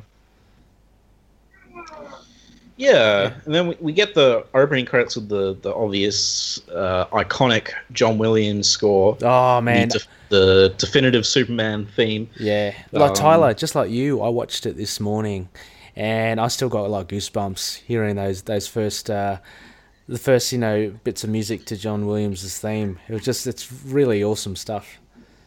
It is. I mean, I don't care how many times I hear it or how whatever, just that dun dun dun dun, just get me. It's just so epic. It's like stuff's about to go down in a good way. Yeah, exactly. Yeah, there was that little purple patch of scores where we get such memorable tunes, like Indiana Jones. Very similar. Star Wars, Superman. I always put kind of those three together. Because they're John Williams. All John Williams, all highly memorable, highly distinctive. Well, they're such huge names. I always joke that John Williams scored my childhood. Just because that's what I feel like, when I think back music and movies in my childhood, I'm like, oh, Superman, Yeah. Star Wars, Yeah. Jaws, Yeah. Home Alone. Twins. You know. There you go. I mean, they got like the production designer from Star Wars, John Barry. They got the freaking cinematographer from 2001: Space Odyssey. Like everyone involved was such high talent in this movie. Marlon Brando and Gene Hackman were huge names, but like I think you could replace them and the movie wouldn't suffer. Funnily enough, No, but I think during the time though, they would put a lot of bums on seats, wouldn't they? They're like, that made people take the movie. Like it brought a lot of attention to it. Yeah. What did everyone think of? They used sparklers or something in the beginning. You saw that as the blue credits came on. All the space effects. Yeah, really dodgy. I think they could have done without that kind of like sparkler magnesium kind of thing. Happening. Yeah. That was very dodgy.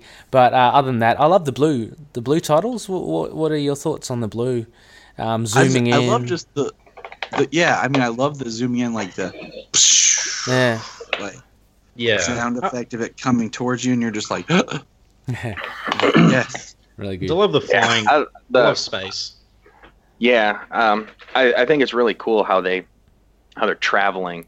You know, they leave Earth and travel across the stars past the moon, and you get to see all the different what they believe so much space to look like at the time.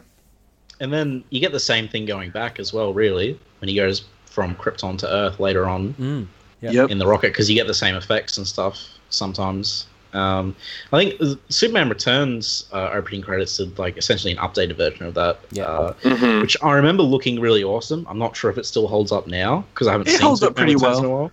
Okay, because I like the the way Krypton explodes in Superman Returns, and just like and then how it goes into the credits from there. So I've watched it recently. Yeah, I did like the updated version.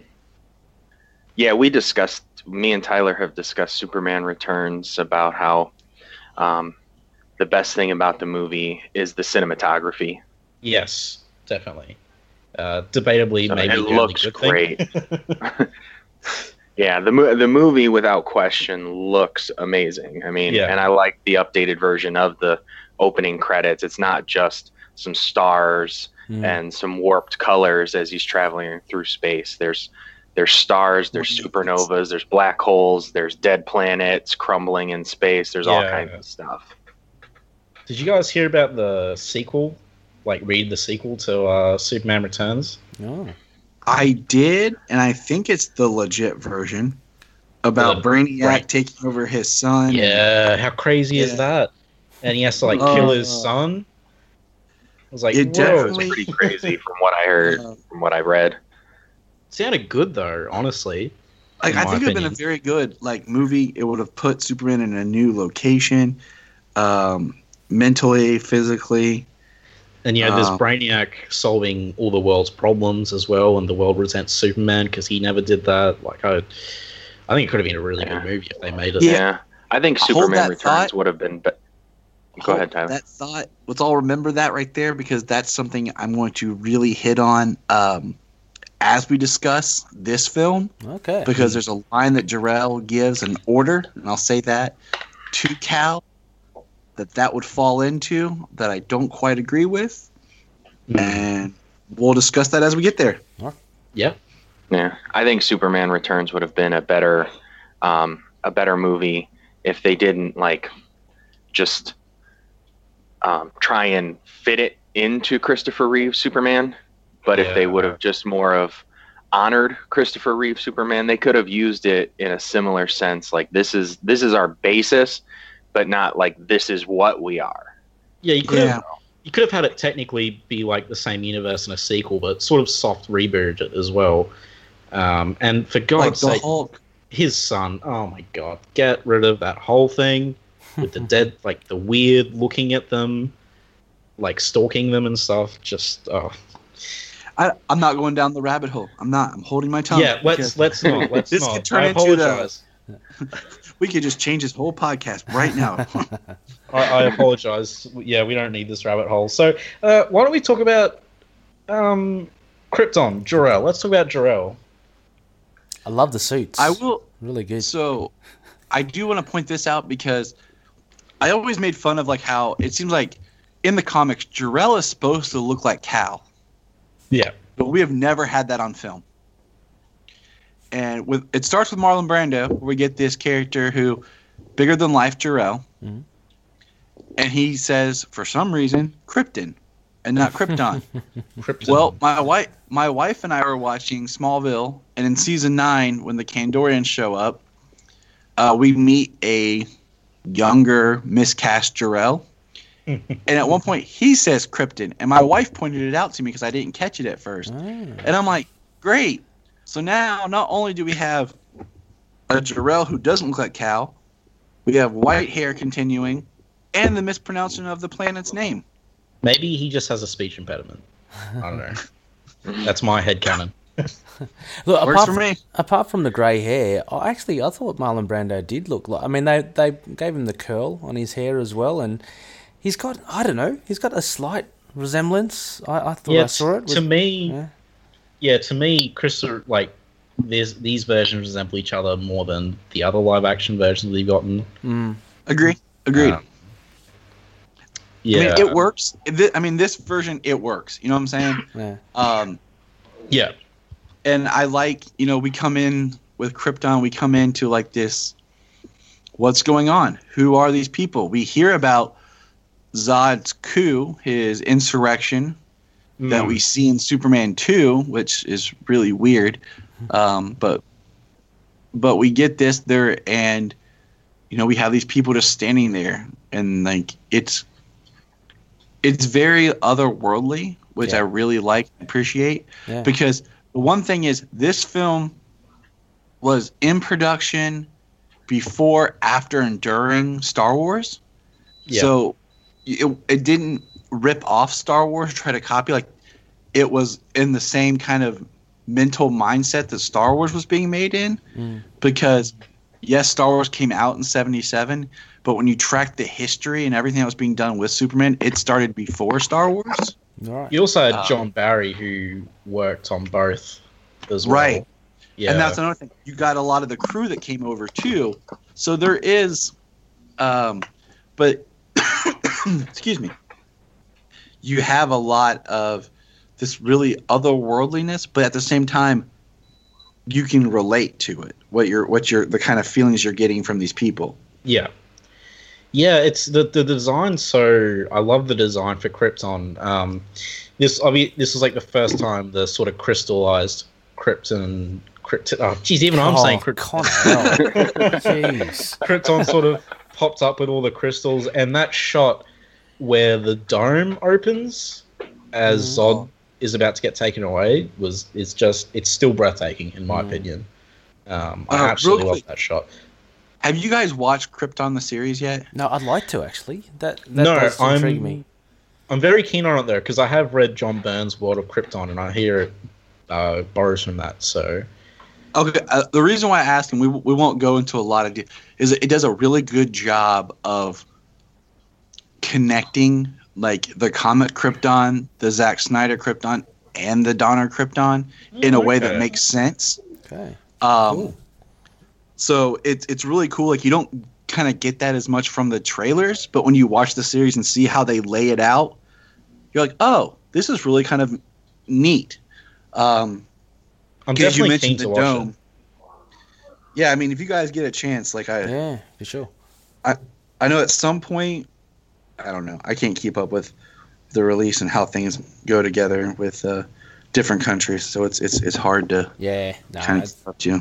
I think it's on Netflix here, maybe. But Brainiac's in it. That's another big thing I'm looking forward to. A comic accurate Brainiac. A green one or a mechanical? Jeff Johns' Superman Brainiac story. Okay. Green skin, black and purple type of costume. Skull ship. Oh yeah, the Skull ship. classic. And once you guys do watch it, I want to ask you a question, but I will not ask that question now because it's a spoiler. So back to Superman the movie. Yeah. So I would like to talk about Marlon Brando's utter insanity for a second. So I mean, this guy, he refused to memorize his lines, which I think is really funny. So what did he do? What did he read it from a cards? phone? Did he? I did think there was one shot of him. I did think, is he reading that? I didn't. Yeah. He said because if he memorizes it, it takes away from the spontaneity and the emotion of the moment. Wow. Yeah. Yeah, there's a story that they even wrote some of his lines on the diaper for the baby. That he read him off the baby's diaper. He's one of those guys you'd have to sort of run around in circles to not tick him off, really, because you want to keep him there. There's his infamous thing where he wanted Richard Donner talked him out of it. Luckily, like, it was a really hectic thing though, because he wanted to be like a floating green bagel. That's awesome. Like instead of like the Wizard of Oz. Says it. Yeah, and it's like, I mean, I don't need to elaborate on that because it says it all, really. Yeah. It's just like, dude, really? I read the Making of Superman the Movie book, which was really insightful. I saved that for this year, kind of like as the anniversary, and I read it, and it was really awesome. And it talked about, like, just, you know, that's where, like, he talked about how Marlon wanted to work, like, in the moment, you know, not memorizing. And they talked about how he was, like you just said, like, he had some crazy ideas, but it was his idea to put the Superman symbol on Jor-El's chest. Oh, yeah. Okay. And that's kind of what helped form the idea of more of the house symbol than it's a huge thing now. Superman. Yeah, I mean, that's why I get mad when people complain about it's not an S. It's, you know, it's a symbol of hope, and people are like, it's an S. Well, you know, that's discounting another culture's writing, making it our writing. You know, it's just the same thing. Like, you look at any other culture here on Earth, and you look at their writing and their lettering and be like, oh, it's this. No, well, in our culture, it's this. Yeah. But no, to me, it's this. You're just basically saying your culture is not important. Yeah. But mine is. That's why I don't like but here it's an S. Yeah. You know, it's it can say it looks like an S. Looks like, yeah. It resembles our S. You know what I'm saying? Yeah, absolutely. Yeah. So you have to respect it for it being Kryptonian, and just a question: the other symbols, are they accurate by any chance with other Kryptonians? As far as I know, I think so, and I say that because, like, my wife and I, like I said, we've been rewatching Smallville season 9, and we have this whole discussion about, and maybe you can kind of comment on this, Ray, because the House of Zod never has one definitive symbol. In the comics, it's always kind of off. You have in Smallville, you have the Zod symbol. In Man of Steel, you have a different Zod symbol. And now in the TV show Krypton, you have a different symbol for the House of Zod. There's never been this, like, through line. And it just seems like somewhere they haven't set aside, like, these are the Kryptonian symbols for these houses or families. Yeah. Right. Yes. No, Tyler, you're absolutely right. The good question. Thanks for asking. Yeah, the Zod symbol is a fluid one. Zod we have our own. I don't know. We have. Don't worry. I was just gonna bullcrap my way through. But yeah, no, you have different branches of the family. All that fighting and all that infighting and stuff like that. Everybody keeps changing the symbol to what they think it should be. That's right. He's a distant cousin of the Zod. So. Oh yeah. I mean, I'm in the backwater, you know, of Oz here, stranded. Yeah. So yeah, I get very little mail from them. I really like how apparently Marlon Brando didn't read the script for a while, but when he did read it, he got really excited about it and thought it was awesome. It's a good script. I think it's a good script, well written. Just on a whole, like, I think the performances for most of the actors, And it's a different sort of script that I don't know, you don't kind of get these days. There seems to be a very honest style of talking to it, without being. Some movies can come across as being a little bit theatrical, like a bit over the top. Like you wouldn't really say that in real life, but there's a lot of downplayed dialogue in Superman, which kind of gives it a very honest feel. Everyone feels like a real person. Yeah, exactly. Except Jor-El of Krypton, I guess, but and Otis. Otis, yes, Otis probably my biggest problem with this movie, but besides the ending, but that's all for next episode. Yes, folks. of course. Yeah, Krypton is the scene where Krypton's getting destroyed, everyone's falling down and dying, like that always freaks me out as a kid. Yeah. I don't know about you guys. I always find it so interesting how he's talking about Krypton, doesn't have much time left. Like, oh, it's just simply changing orbit, blah, blah. And then like moments later, it's like destroyed, like it's falling apart. Yeah, they could have detected it a little earlier. But Yeah, but Krypton's stupid. Like And what there was is that because of the red sun? There was a lot of red hues and stuff with the destruction. Our logo on our podcast and shown in the burn run, like Krypton, a lot of green. Kryptonite as well. It was green in Action. No, not Action 1. It was green in Superman 1. Okay. Or was it Action 1? And they described it as a green planet. I think it might even go that far back. I've always thought of it like that. Like, they talk about Kryptonite being radioactive pieces of his homeworld. And I always thought of it like, how the Earth has the crust, the different layers of the Earth. Like, the different colors of Kryptonite were the different layers of the planet. Okay, green being the surface, that's why it's so abundant. And then as you get deeper down, that's why you get the more rare versions. Because it makes sense for when the planet explodes. You know what I'm saying? Like, that's what it doesn't have to be green. Are what they are. Yeah. And they're radioactive because they're interacting negatively with the Earth's sun. Yeah. Yeah, no, that makes sense. So I can't remember the guy who essentially wrote the final scripts, Richard Donner's friend, Tom. I remember watching he put a lot of like religious symbolism in this movie, which Richard Donner didn't necessarily agree with, which I thought was pretty funny. But like I thought it was really interesting because the whole thing is Jor-El is essentially God, and like the way he sort of visualized it is Zod getting cast out of Krypton by Jor-El is essentially like God casting Satan out of heaven. And right. And the whole thing, they're sort of using Superman as a Christ-like figure, which I'm not big on, but I don't mind if he's used like that as long as they don't make it an adaptation of the story of Christ. Yeah. Right. I don't mind allegory. Yeah. Because when it was written, it had very Moses allegorical themes. Moses it's kind always of makes more sense into the Jesus theme. There's a part in Smallville. I wonder if that's where it all started then. The Christianic messianic themes that Superman has today. That's where the Jesus part started. Is in Superman the movie. Yeah, I don't remember any Jesus stuff before that. Right. There's a part in Smallville, season 9, because I point out like to my wife, like there's allegory that's subtle, and then that's too much like on the head. It's when this is all spoilers. Okay, the show's been over for like almost 10 years now. Zod gets shot. No. Oh, and right. Superman, Clark, Cal, whatever you want to call him, finds a kryptonite nail that this guy was using, and pushes the nail through the center of his hand, and gets a drop of blood and puts it on Zod to heal him. Wow. And I was like.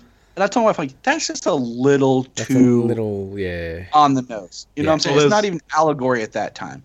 It's not subtle storytelling. One of my quibbles with Man of Steel, despite it being my favorite, is when he's drifting out in the Christ pose from the ship. Yeah, nobody would do that. Is there a reason to be in that pose, man? Like, is that like space protocol? You just take up the crucifixion pose, and he did. And in Smallville season 9 finale, he did. Clark Yes. did the Christ pose, falling off the roof or whatever. And that one, I said, I told my wife, I'm like, that one's a little bit because you're falling backwards. Yeah, that one makes a bit more sense. You see a lot of in the movies that happens. And even Superman's ship in this movie looks like the North Star. Yes. You know, so I found, because I knew that like this was a Superman and this was a bit of a Christ allegory, but I found it interesting that there was that much in the Krypton sequence and Jor-El is kind of like God. I found that very interesting. I really do like the imagery of, I do like the idea that Jor-El casting out Zod is God casting out Satan, because cool. Zod is pretty Satan. Like, he's very evil, isn't he? Yeah. Yeah. And that with that ship, that baby had to be like, with that ship, that baby had to be dizzy for 3 years unless there's like some gyroscopic cradle inside there. Yeah. Because that ship spun through space for 3 years. Yeah. And I'm jumping ahead a bit, but I'll jump back. There's a part where Jonathan Kent tells Clark that he's here for a reason. Yeah. And initially I'm like, so is that reason to stop some crazy bald idiot from like blowing up the East Coast? I'm like, no. What if that reason is to stop Zod? You know, stop Satan. Like, because okay, it could be seen as Zod, that. Yeah. Zod would have come to Earth regardless if Clark was there or not. So Clark is the only barrier there to stop Zod from taking Earth over. So I thought that was really interesting. And like, I'm not like, the director didn't do this religiously, so I think it works. These movies work religiously and non-religiously, so I don't think we've pissed anyone off. Like, I'm trying to look up right now, like, their names are Kal-El and Jor-El, okay? Yeah. And originally they were just JOR dash the letter L. Yeah. And then later they added the EL, which is, you know, I'm no scholar, but like gets into like the Hebrew term for God. Okay. Oh, okay. Like El Shaddai, Elohim, you know, and even biblical names, like if you look at like Joel and things like that, where the EL appear in the names. And I was trying to find out when that switched in comics, and I haven't quite found it yet, but it just labels Jor-El was the golden age with the actual letter L. Yeah, I'm pretty sure they changed in the Golden Age, though, because I remember Kal-El becoming Kal-El EL in the Golden Age. Don't they actually go back to that when in Red Sun? I think so. It's just the letter L. I won't. Yeah, it is because of who the L's are. I won't spoil it for Ray, but that is a deliberate choice. Here's what I'll say to Ray. Mm-hmm. Read that book. Yeah, read Red Sun. Read it before the animated movie comes out, which may be next year. Oh, okay. I mean, Ray definitely read it before then. Yeah. You know who Brainiac and Bizarro are, so you can read Red Sun. Excellent. Now, I was a little confused on Brainiac at one stage, but okay, it's okay now. To be fair, Brainiac has so many different versions; it's crazy. So yeah. But yeah, no, all that stuff I found really interesting. What else? Do you guys have anything else to add about the Krypton sequence? Okay, Krypton? so this is something I wanted to say. James and I have talked about this, and I wanted to bring up to you guys because you guys have been talking a lot about the John Byrne Man of Steel. Mm-hmm. We love our John Byrne. I do, but I have two things that I'm not a fan of with John Byrne's Man of Steel. Yep. The first is I can kind of let go of. It's the whole Clark being cool, like playing football, and kind of being like that hometown hero, and really putting Clark out in the front. Yeah. But the one that gets me, that I don't agree with, and I understand his writing reason, is the idea that Clark, or Cal, we'll say Cal as the baby, was born on Earth. Like he was, you know, he hadn't been born. He was in like a chamber, sent to Earth, and then he was born here on the planet.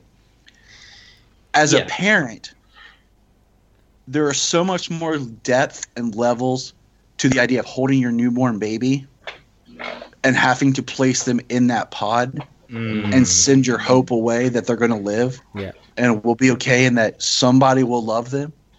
There's such a deeper connection there of what their parents are sacrificing for the hope that their son will be okay. Yeah. You know, because, and I've always liked a little bit more the idea that it was a gamble to send him to Earth. Yeah. Like they had knowledge about the planet, but they didn't have like history, super extensive knowledge. They didn't have a lot of, long-term space travel. Like it really was an experimental pod. It was, we're sending you our son in hopes, because that just makes, Jor-El and Lara, putting him in there so much more powerful. Yeah, and emotional. In anything else. And like when my son was born, he was in the NICU. And I sat in the NICU with him and we watched on my iPad Man of Steel. And like, just because I was like, I need something to watch, and it was on my iPad, I didn't think about it at first. But when I started watching it, and that scene came with the baby born and them having to get rid of Cal, like send him off, it hit me so much harder sitting there with my baby boy. And even in Superman the movie, the same principles of holding their baby. So that's my last part about Krypton right there. You didn't get ambushed by some crazy guy in the hall, right? He called himself General Zod. Okay, cool. Just I was good. The Codex. I get you completely. So the John Byrne, the post-crisis John Byrne Superman, not my favorite version of Superman. Well, not my ideal version of Superman, but I have read this Superman from his birth to his death and return. I am very attached to that character because I know him in and out, and he's a flawed character. As I said on our last episode, he can be lawful stupid sometimes if you guys have ever played D&D. But, and that's the thing. I also have problems with John Byrne's origin. One thing, I don't like both of the Kents being alive, because to me, a really important part, I feel like Superman should learn the lesson of mortality. I think that's a really important lesson for Superman to learn, and I think that's best achieved with one of his parents, or both. I wish they would change it up a little bit and do a line of Martha passing. Because it's always Jonathan that passes. I think it'd be kind of interesting to explore just the father-son relationship. That would be. That'd be interesting, yeah. Because, I mean, it's always kind of done like Jonathan passes, but then Clark has the connection to Jor-El with the Fortress as his father, and then Martha as his mother.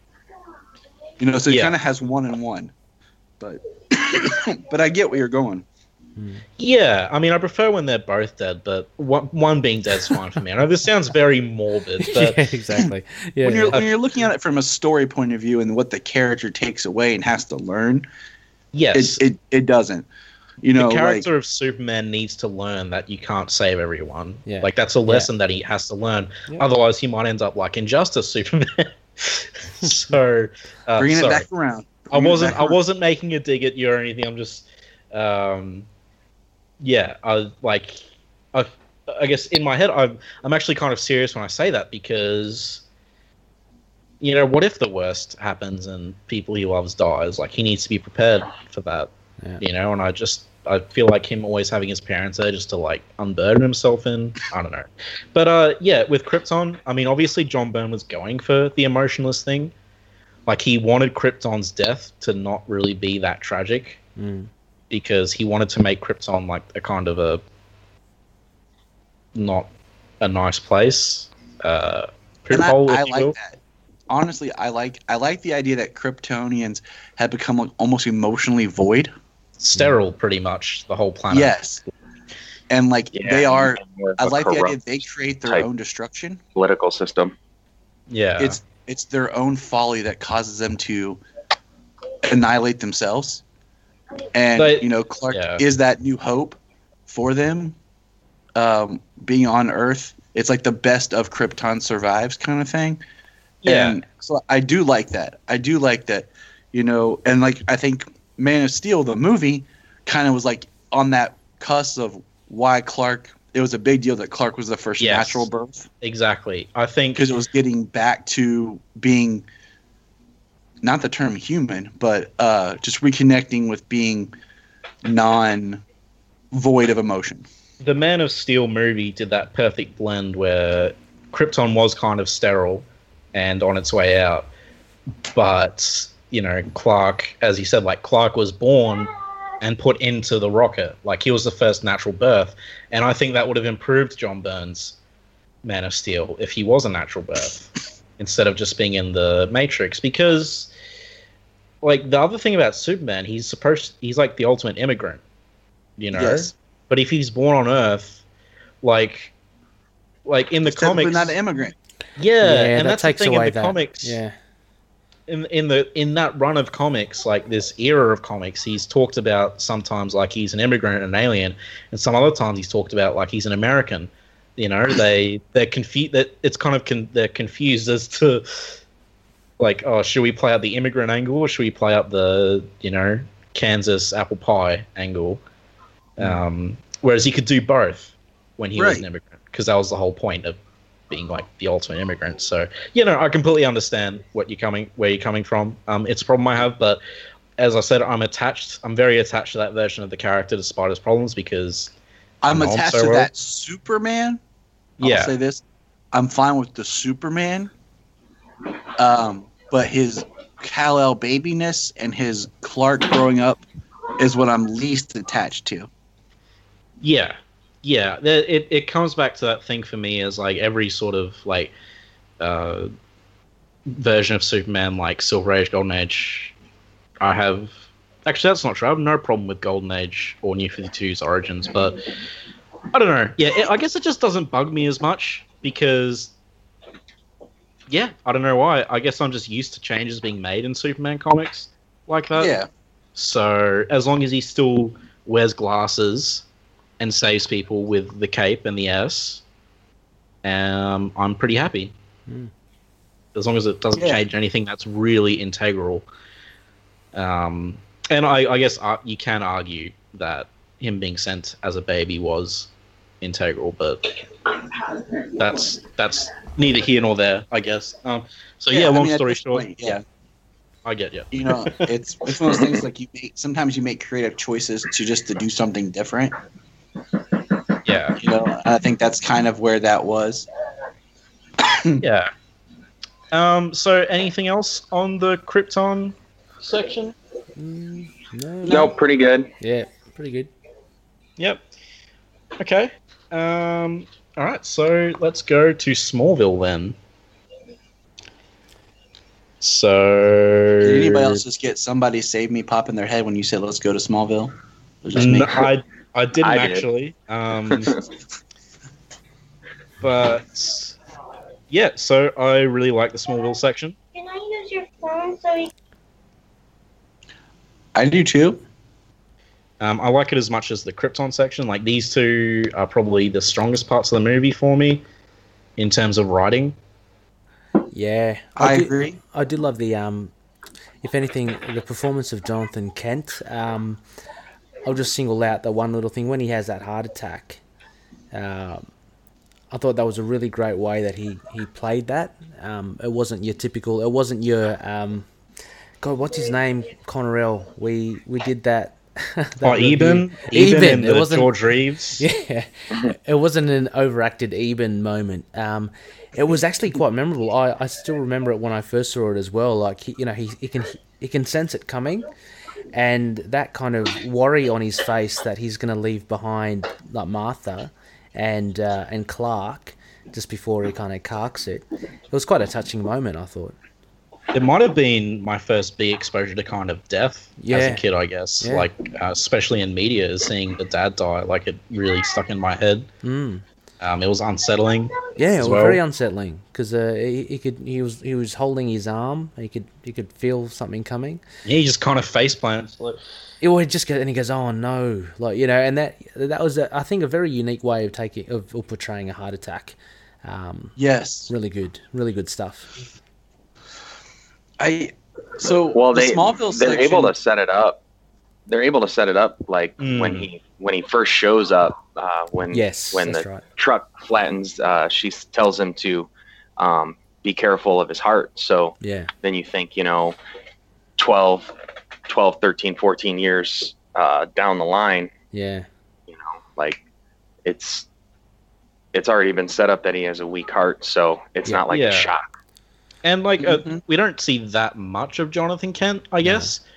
I mean, we see like enough. It doesn't drag it out. Yes. But I think It's a Glenn less is Ford more. is. Yeah, Exactly. Glenn Ford is a really good Jonathan Kent. I think he's definitely one of the best ones. Yeah. Yes. Yeah, Very his good lines actor. just Very up the good. driveway talking to Clark about who he's going to be, the reason he's here, Yeah. which they use, Kevin Costner uses in Man of Steel, but just the exchange between the two like really shows like how good of a father he was at Yeah. raising him. The way he raised him to not use his powers, not to show off, not particularly to hide, but also like to be a good person. Yeah. You got all that really quickly. Yeah, and it wasn't. I loved what set that off as well, because you have that great scene where it has like the bird's eye view, and you see the car Yep. driving, leaving the trail of dust, and then you just see Clark running in the distance, leaving like a big trail of dust, and he's really smugly leaning on the fence, going, "Oh, hey guys," Yeah. Yeah. and Jonathan's like, "Oh, come on, pull your head out of it a bit, man." Yeah. Exactly. Yeah. It's good. It's a perfect dad moment of when he's talking about I could get the football and score a touchdown every time. Yeah. And he's yeah. like, yeah, you could. But is that what's really important? Yeah. Yeah, Is scoring that touchdown important, or is there something bigger Yeah. for you, son? And And it's just a perfect dad, like just conversation of it's like that. What's important at this moment is not what's important in your life. This isn't the defining moment of your life. yeah.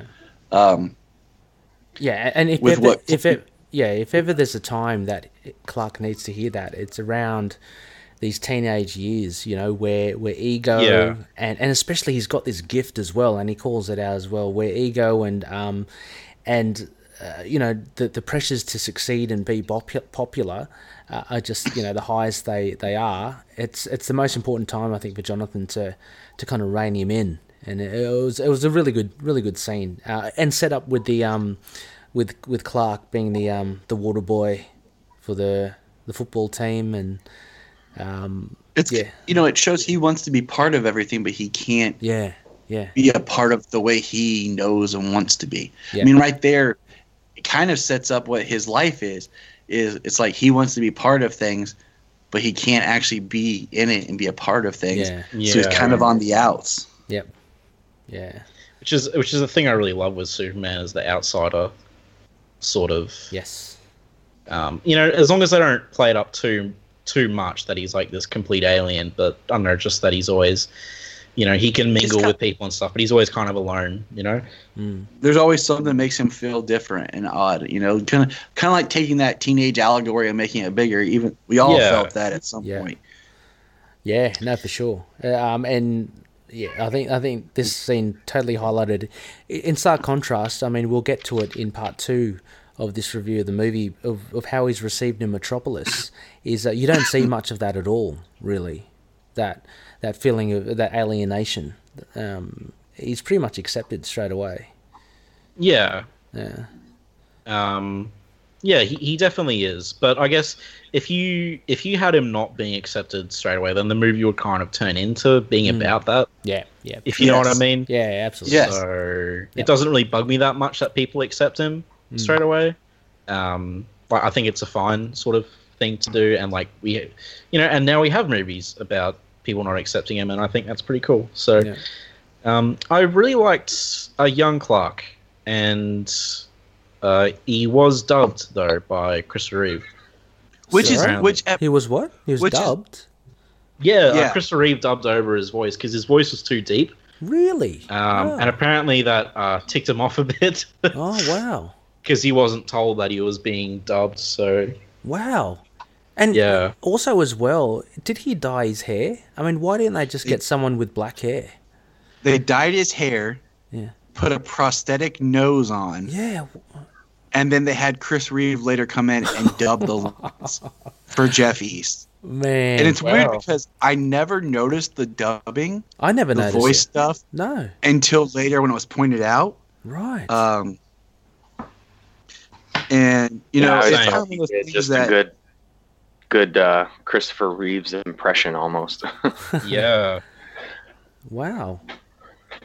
Yeah. And like, I still really liked him though, because he does look like him, and I guess I didn't know about the prosthetics or the dyed hair, so Right. I thought they just chose a guy who really looked like him. But Yeah, I don't know. For me, I didn't know about the prosthetic, but the dyed hair, I just was thinking, why, he must have had some acting chops to make the role that they'd have to say, okay, well, he's blonde, let's just dye his hair. But, they took his voice he was very away. Oh, he's very good. But- He's good. He's good. like he was very expressive. Yeah, like his yeah. facial expressions are on point at the funeral. His Yeah. frustration Yep. when when he's cleaning all the crap and they tip it back over. Oh, no, he's good. Yeah, absolutely. The pure joy on his face when he's running next to the train.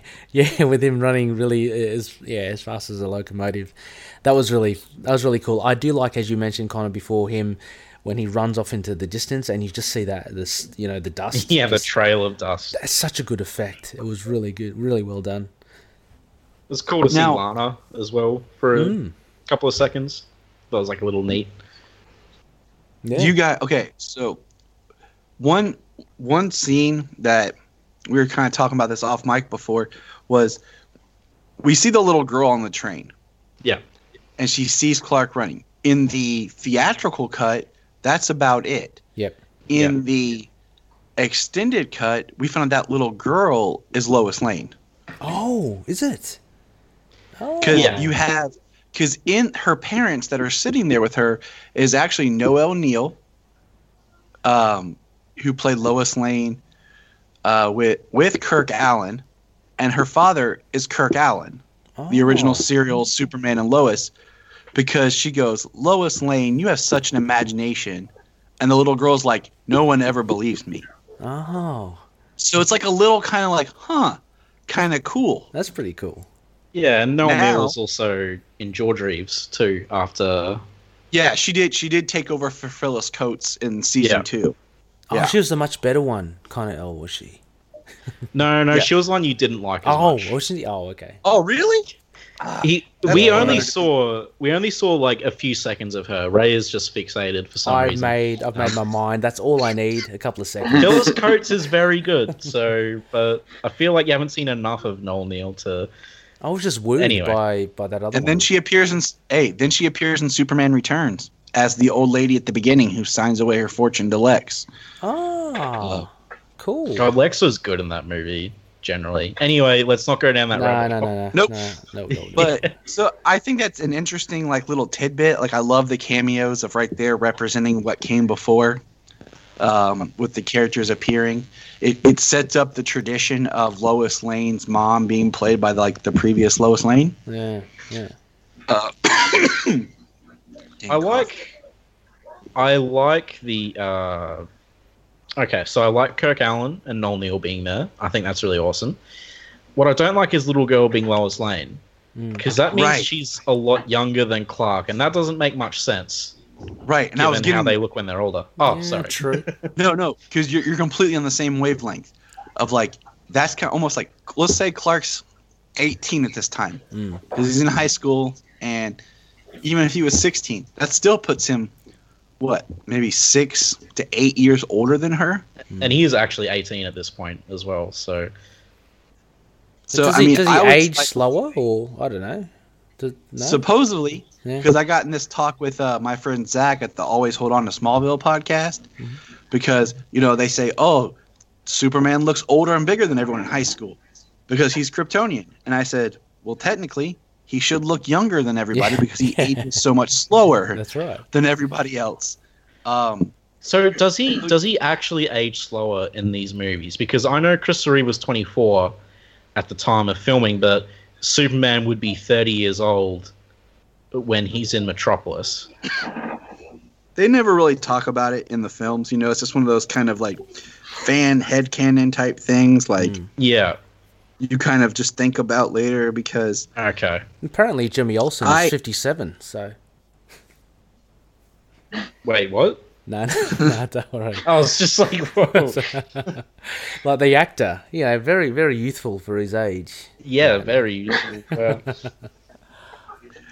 But it's just, it's just one of those things you don't think about, and I agree, like it does make it creepy because I'm always been a fan of Creepy. Yeah. There's a lot of creepy things about this relationship. Let's be honest. I like Lois a little older than him. Yeah. I kind of like that's something they really took to more of an extreme in Man of Steel, or in the Man of Steel Henry Cavill Superman. Yeah, you know? she definitely struck me as older than Clark. Well, she looks older in Elseworlds as well, doesn't she? She does. That's what I'm saying. pretty They much older, continue on. Like she was slightly older than him in Smallville, Mm. but with Man of Steel and then Elseworlds, they've really continued that arc Yeah. with her being older. But Yeah, anyways, the back actresses to Margot Kidder and Amy Adams were both like something like 10 years older than their counterpart, Right. Clark Kent. Wow. Yeah, Really? Henry Cavill's in his 20s, what was he, 26 or something? Right. Filming Man of Steel, and yeah, Was he that young? Yeah, I didn't realize that as well. yeah, Okay. He just strikes me like he's he came only out of the womb 30, so maybe 27, 28 when he started filming, because he's only about 33, 34 years old right now, Right. right around our age. And so he's born in Amy Adams '83. is okay. I'll do the math. Amy Keep talking. Adams is a little bit. Amy Adams is somewhere almost 10 years older than him, and I believe Oh. the same thing went for Margot Kidder as well for Christopher Reeve. She was almost 10 years older than Christopher Reeve at the time as well. So I it's can kind see of that funny now, where yeah. in the movie, like they make the little girl Lois Lane, and she's so much younger. Yeah. And then you go into as they're adults, and the actress who plays Lois Lane is actually is that amount older than the guy Yeah. playing Clark Kent.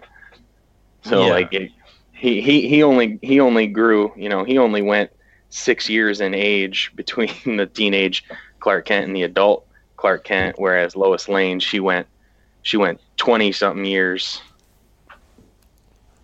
from Yeah. little girl on the train to Lois Lane in the Daily Planet. So Cavill was 27, 28 when he was filming Man of Steel. Okay. Yeah. Yeah. And So- Amy Adams was right around 37 years old, something like that as well. No, she doesn't look it. She's pretty good. Yeah. So it's pretty cool how we go from like this sort of really, really sci-fi Krypton setting to this really sort of like very just standard. I don't know. Is Americana the right word? You Americans over there? Yeah. Yeah. It just gives it a huge canvas, doesn't it? I mean, and then you get the Metropolis as well. It just really, the scope of the film is huge. Yeah. And it's nice because it really breaks up the movie as well Yeah. for pacing and It- stuff. And it breaks it like into chapters. Yeah. Like Yeah. you have your Krypton, you have your Smallville, then you get into your Metropolis, which is like, your salad, your first course, then your main course. Now, so do you guys have anything else to say about the Smallville section? Because we'll go to the Fortress next. We talked about. I like I really like the scene of Clark waking up early and just like kind of in the cornfield, kind of like thinking and saying goodbye, and then like his mom wakes up and walks out there to him. Yeah, that was touching. And that scene is like Clark, okay, becoming a man, because he says, "I have to go, I have to do this." It's like he's now, with the absence of his father, stepping into a new role where I can't think about football. I can't think like that stuff is behind me now. That is over. There's something bigger now that like Dad had been preparing me for that I now have to embrace. Yeah. And I just really kind of I like the look of that scene and what happens in that scene. Oh, all of these scenes are like gorgeously shot.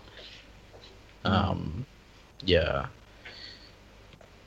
Does anyone Yeah. know in the other version, the Donna version of it, is there any more of that interaction between Clark and the rest of the high school students? Because that seemed to be really setting up to something. Not to say that it's bad that they didn't go there. Actually, it's one of the things that you don't see in modern movies now, where like incidental characters are literally just really throwaway. In this movie, Donna invested a lot in trying to at least obviously showcase Lana. But the dynamic of Clark within that kind of high school dynamic. Was there anything else extra in the non-theatrical release, or? Not really. Like I have the TV cut, and there's a few. It's been a while since I've watched it. I've only watched it once, of just the kids kind of in the car, and I think there's just a little bit more dialogue, like just a line or something like that, like when they see Clark. Okay. But it's nothing more major other than we do see that like Lana's in the back seat. Yeah. And we do see that she's kind of like doesn't want to be there, and she's kind of like, I should, like, she doesn't like the people she's hanging out with, this kind of thing. Yeah. That kind of makes you think that she would prefer being with Clark. Yeah. But that's really about it.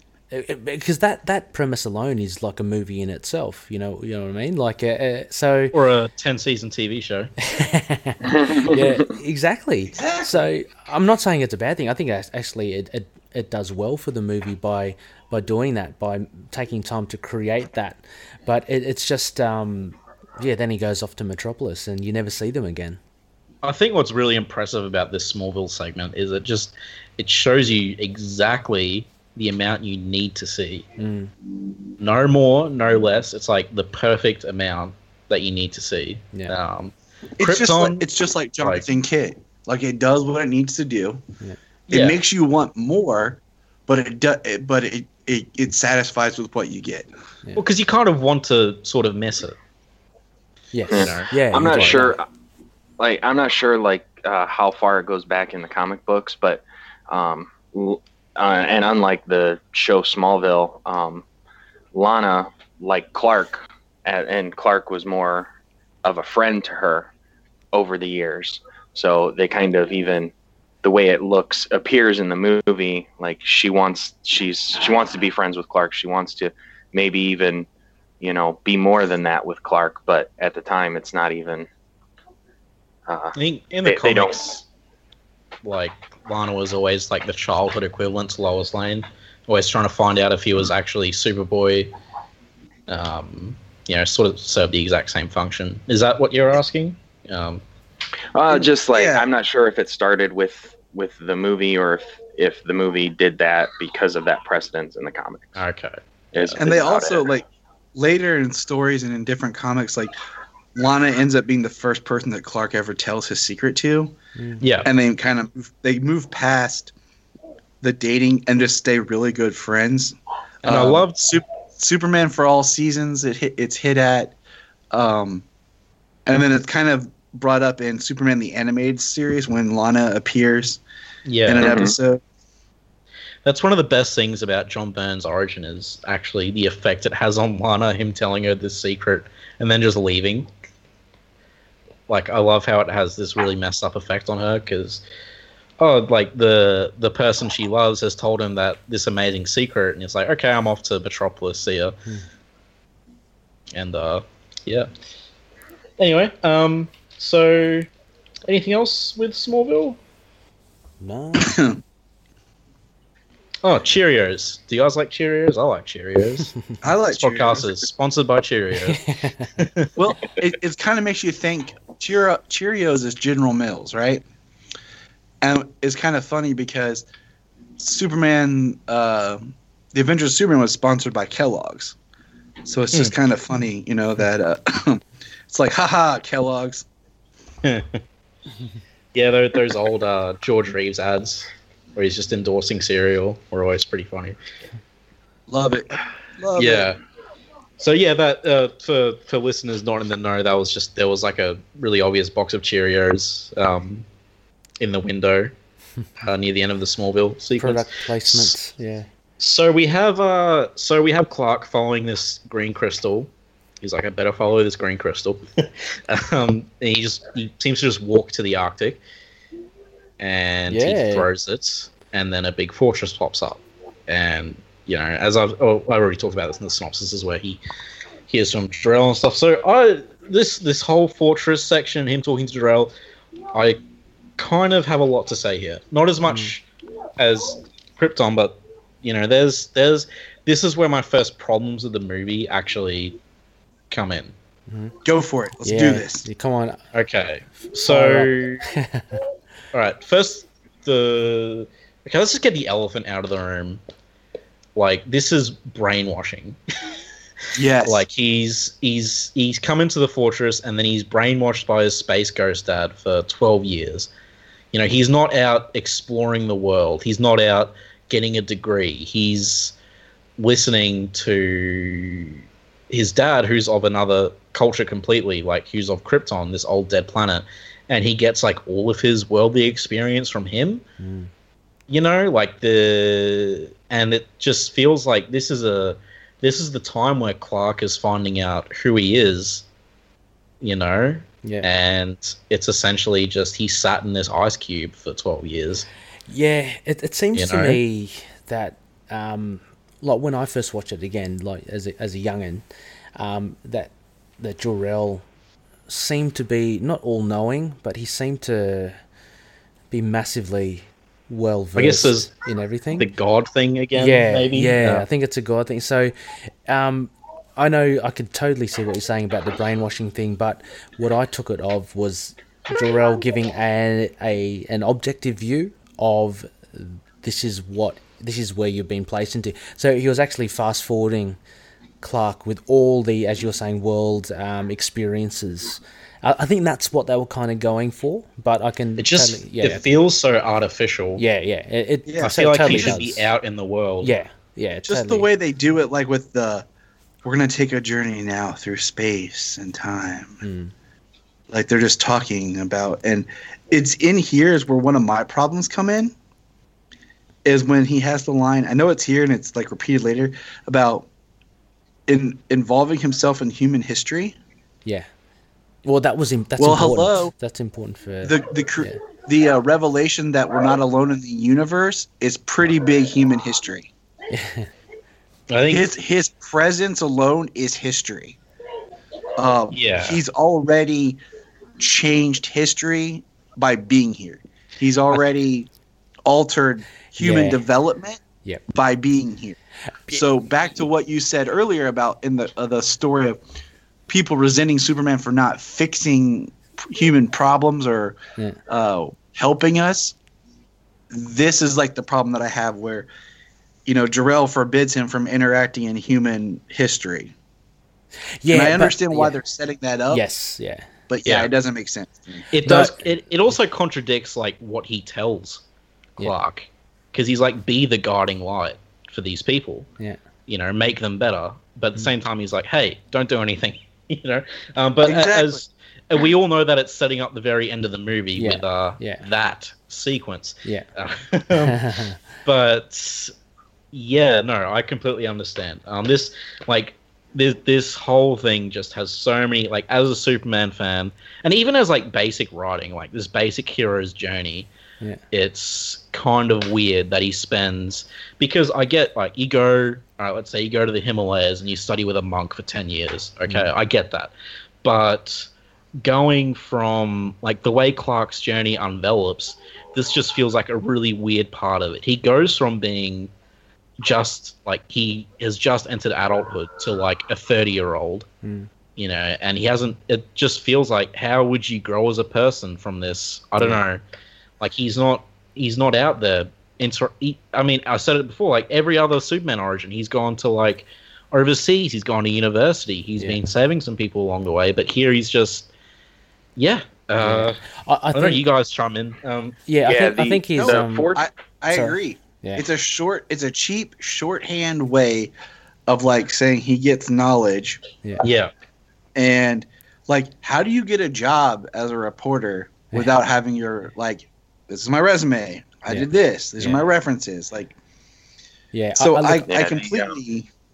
Yeah, I think unfortunately, I mean, I totally agree with you guys, absolutely as well. But looking at the when it was written and the movie of its time, those sorts of considerations, writing, I think, especially for a superhero film, although they are making a big effort with this one, I don't think the writers were invested in thinking that they have a short bit of time to try and get Clark or Superman from point A to point B, and they've only got so much time to do it. And I think they just really did cut huge corners, and obviously it's picked up now. But I believe back in the time, then, look at many movies in general, and the level of the depth of thought that I think that we're going through now is, wouldn't be common at all back in that time. No, it wouldn't be. I mean, you can just see that from lots of different movies at different times. Yeah. Just the thought and the depth that we place in our subject matter is more extensive. Yeah. And like that time, that 10 to 12 years that he's in the fortress, it's like it's artificial. Yeah. And it's like recorded history. Like this like do like, is there alien history as well? Yeah. Is there like time travel? Do they know past, present, and future? Like, is he dealing with that? So he learns all this, like, everything artificially. Yeah. So he's pretty much like disconnected from the world for 10, 12 years. So it's a shorthand way of getting him from here to there, but it's also like he has no worldly experiences, no social interaction with people for the next 12 years. Yeah. Which could explain why he's so socially awkward. Like when he's where would he come up with that concept as well? Being alone in the fortress for 12 years, learning everything off a computer, being downloaded with all this information. Like even in the shadier, even when Clark has gotten a job without having a degree, he's gotten it because he wrote a story about himself. Like, it was cheating, but he still did something to get that job. Yeah. And it's referenced in Lois and Clark, and it was in another. I can't remember, but like he was originally hired as a typist, like, and then that's how he got his foot in the door because he was a really fast typist. Right. And then he did a story, ironically, about himself, and that's how he got the reporter job. Yeah. Yeah. Which I can believe back in the Superman time. Superman cheating all around. Yeah, using his powers to be the fastest typist. First huge problem with the movie, and there is more to come. But so other stuff. Yeah, this scene, So from a cinematic, I don't like that when we get the really weird like ghost dad space mask that comes back and shatters. Oh yes, yeah. I don't like that he's standing there in the costume and then flies out. Oh, you don't? I don't, because it's like a tease, and I get that. Yeah. But I would prefer, like, you get that, like, the music and that shattering and then cut to Metropolis. So it makes it just that little bit more powerful when he first actually appears as Superman and then takes off to save Lois. Yeah. Because you didn't have that tease, because there's really no point for that tease. Yeah. Other than just saying, oh, look, there's the costume and he can fly. Yeah. You're right. Yeah, you're right. I mean, to be fair, I was quite excited when you see him for the first time, but you can wait. I mean, I'm excited, don't get me wrong. But you can wait that little bit longer. I heard that was a big applause moment. Yeah. In the cinemas, that moment. That anticipation to actually see him. But you're right, though, Tyler, you can easily hang on a few more minutes and wait for that first. That would be a huge applause moment when he actually catches Lois midair and catches the helicopter. Yeah.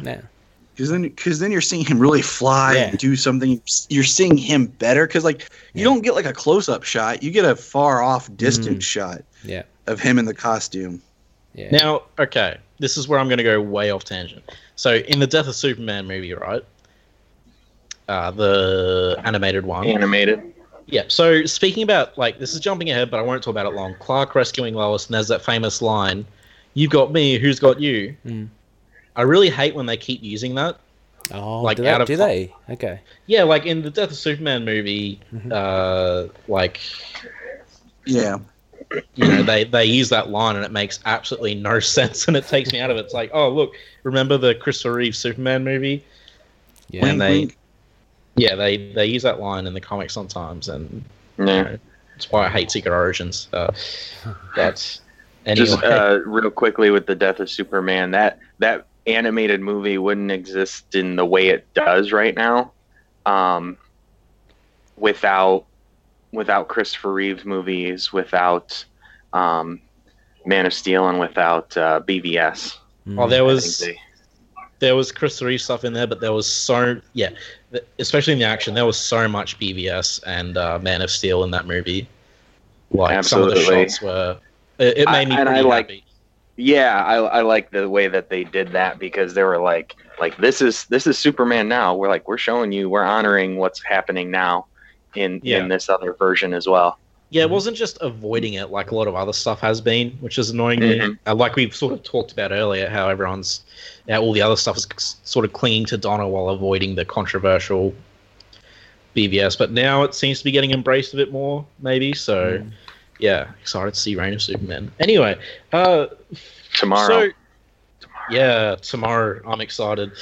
So what do you guys think of like the fortress itself? Like, this is, for better or worse, this is pretty much the fortress design we're stuck with in comics as well.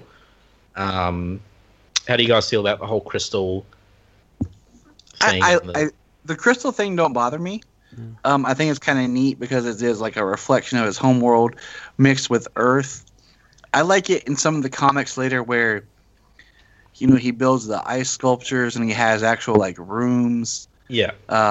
It makes it more almost like a place to live. Like this just looks like a bunch of crystals and ice. Yeah, why would he hang out there unless he wants like another brainwashing session? Yeah, like, because my favorite version of the fortress is the Silver and Bronze Age, where he just has like his zoo and all of these rooms with mementos and trophies, and like and I think the modern era, even though it uses this design, I think he, as you said, he still has all these different rooms and stuff, because the Fortress of Solitude is, it's like real life. We all want our own hangout. Where we can, like, this is a place he goes to wind down and hang his cape, It's Superman's man cave. Yeah, exactly. Pretty much. Yeah. It's he does like later in comics, like he does experiments where he's trying to help humanity and stuff like that, like and help all living creatures. Like this is his place, and so I would have liked to have seen that more like I would have liked to eventually see that in other, and they kind of touch on it on Supergirl, expanding the fortress, but just like a room full of ice with crystals is kind of like, there's nowhere to sit down. Well, he has a bed there. He does, doesn't he? With some super sheets. Oh, man. It's like, there's so much wrong with that scene. It's like, did he put a bed in there for that purpose? Or was the bed already there? But, I mean, I think, the fortress looks like, objectively, it looks great. But, it looks empty and weird, which makes sense. But this, despite the fact that this Superman has been brainwashed like an alien weirdo, he still seems pretty human, so it's a bit weird he hangs out here. But I mean, it's not. I don't think it's meant to be an abode, right? It's more like it's not like a home. It's as you say, it's a place to go to contemplate. It's more almost like a, dare I say, like a church or a cathedral or something. But it's a place where he can meditate. That's how I took it. So it's not. That's true. Yeah. But it's a place for him to be whatever he wants and needs to be. Yeah. Like if he just wants to like take the cape off, and just be Clark, not have like, because you got to think of like him as threefold. You have Bumblebee Clark, which is the Clark that he projects to the worlds, and then he has the character of Superman, but the real person's right there in the middle, and this is kind of where the middle person gets to be himself. Yeah. Right. Yeah. Actually, another big problem I had with this scene, yes, there is another one. Is when Jor-El is giving his mission statement to Clark, and he says live is one of them. Like, so instead of all of these other versions where we have either like Clark generally decides for himself he wants to go out in the world and do good, especially with Mara Parr's teachings. Instead of that, we have Jor-El going, hey, go in and blend in, live as one of them like some weirdo, and You know, kind of like he tells him to take. He speaks to him to take like a very outsider approach. He's like, live as one of them and lead them.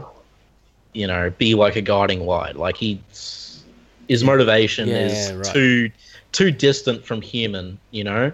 Yeah. Like he's And not. Maybe that reflects more on Jor-El being an alien. Like he doesn't have any kind of cultural or anything touches with Earth, as well as Cal growing up. That's on true. Earth Yeah, and the being movies, part of it. Like they do. It's an outsider trying to tell someone how to be an outsider. And trying to tell them what to do. And it's like, okay, Dad, but you're not part of this. Yeah, you've got no experience in this. Yeah, exactly. Yeah. And they do really go into that in Superman 2, to be fair, which was filmed back to back. Like, there is a direct thing saying, hey, Dad, you don't know what you're talking about. Of course, it turns out... We might just have to make this a series, We knock out Superman 1, and then we have to go back and do Superman 2. Yeah, we'll have to do Superman 2, because these were filmed, like, back to back, so it's kind of hard to not talk about them as one sort of entity sometimes. Yeah, because because the story threads carry over like seamlessly.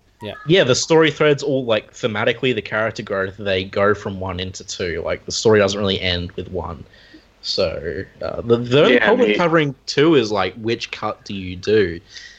Is the big problem. Well, with the original ending, for this one, there's one of those missiles was actually supposed to be the bomb that shatters the Phantom Zone. Yeah, as opposed to that's right. For long-term discussion, you do the Lester cut with mentions of the alternate stuff.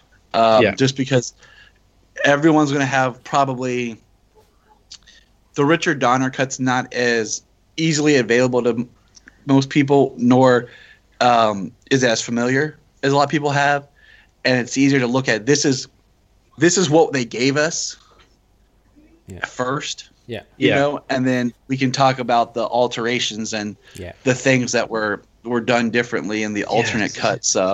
Because even knowing that knowledge that the alternate cuts affects this movie that we're talking about right now, because the ending of this film, which we'll get to, is reshaped because of what was going to be done with Superman 2. Yeah, it's so tricky because, like, the Lester cut, in my opinion, is a better movie because it's better put together. But the Donner cut, like, it carries over the plot threads and the character arcs better. It's the better story. Yeah, so it's just it's so annoying. Honestly, it's just give us one cut, give us a super cut. I've looked at some fan cuts which do some pretty good jobs actually. But yeah, well, that's me on the Fortress. Really. Any other thoughts on the Fortress? Tyler, James? No, I think we pretty much well covered it. There. Yeah, covered the crap out of it. Got a good solid episode in here. Great place to pick up, and fly away with the next one. Yeah, so this is part 1, guys. Part 2 will be on the Krypton Report podcast. There will be plenty of links. I won't leave you guys hanging. Don't worry, you'll find it. Our next episode on this podcast will be covering the Dark Knight over Metropolis storyline, which is an important storyline in both Superman and Batman canon, even to this day. It's a listener request as well, so looking forward to cover that. Write us in as usual. Now, so I know we did this at the start, but Tyler and James, where can they find you? Where can our listeners find you? Well, I'm just James Cole III on Facebook. Mm-hmm. And Tyler has disappeared. Oh no! Maybe he's talking to his space ghost dad. Krypton Report is on Facebook, Twitter, and Instagram. You can follow us on all 3. Cool. It's also kryptonreport@gmail.com. Excellent. Cool. Make sure you check them out. So we're really looking forward to part 2.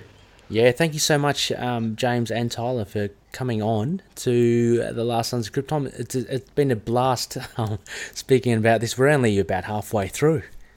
We're 50 minutes through a 2 hour and 20 minute movie, so yeah. Thanks for having us, and look forward to finishing this. Yeah. Finishing talking about Superman the movie. Yeah. Well, I mean, I think between the 2 episodes, we will do it justice. It's a mammoth boon for comic book movies in general. So it's glad I'm glad to have been part of this. Part of this discussion. Yeah, despite its troubling legacy, it has a better legacy than a bad one. If that makes sense. Yes, but more about that. There'll be lots to talk about next episode. So, until next time, just maybe just don't listen to everything that your Space Ghost dad says, and try to memorize the lines. Yeah, that too. All right, bye everyone. Catch up. Superman and all other characters in these comics are properties of DC. Any images or music we use are properties of their respective copyright holders. We are doing this for fun and not making money off it, so please don't sue us. You can contact us at lskpodcast@gmail.com and find us on our Libsyn, lskpodcast.libsyn.com, our Twitter @lskpodcast, our Facebook page, Last Sons of Krypton, a Superman podcast. And last but not least, thank you everyone for listening.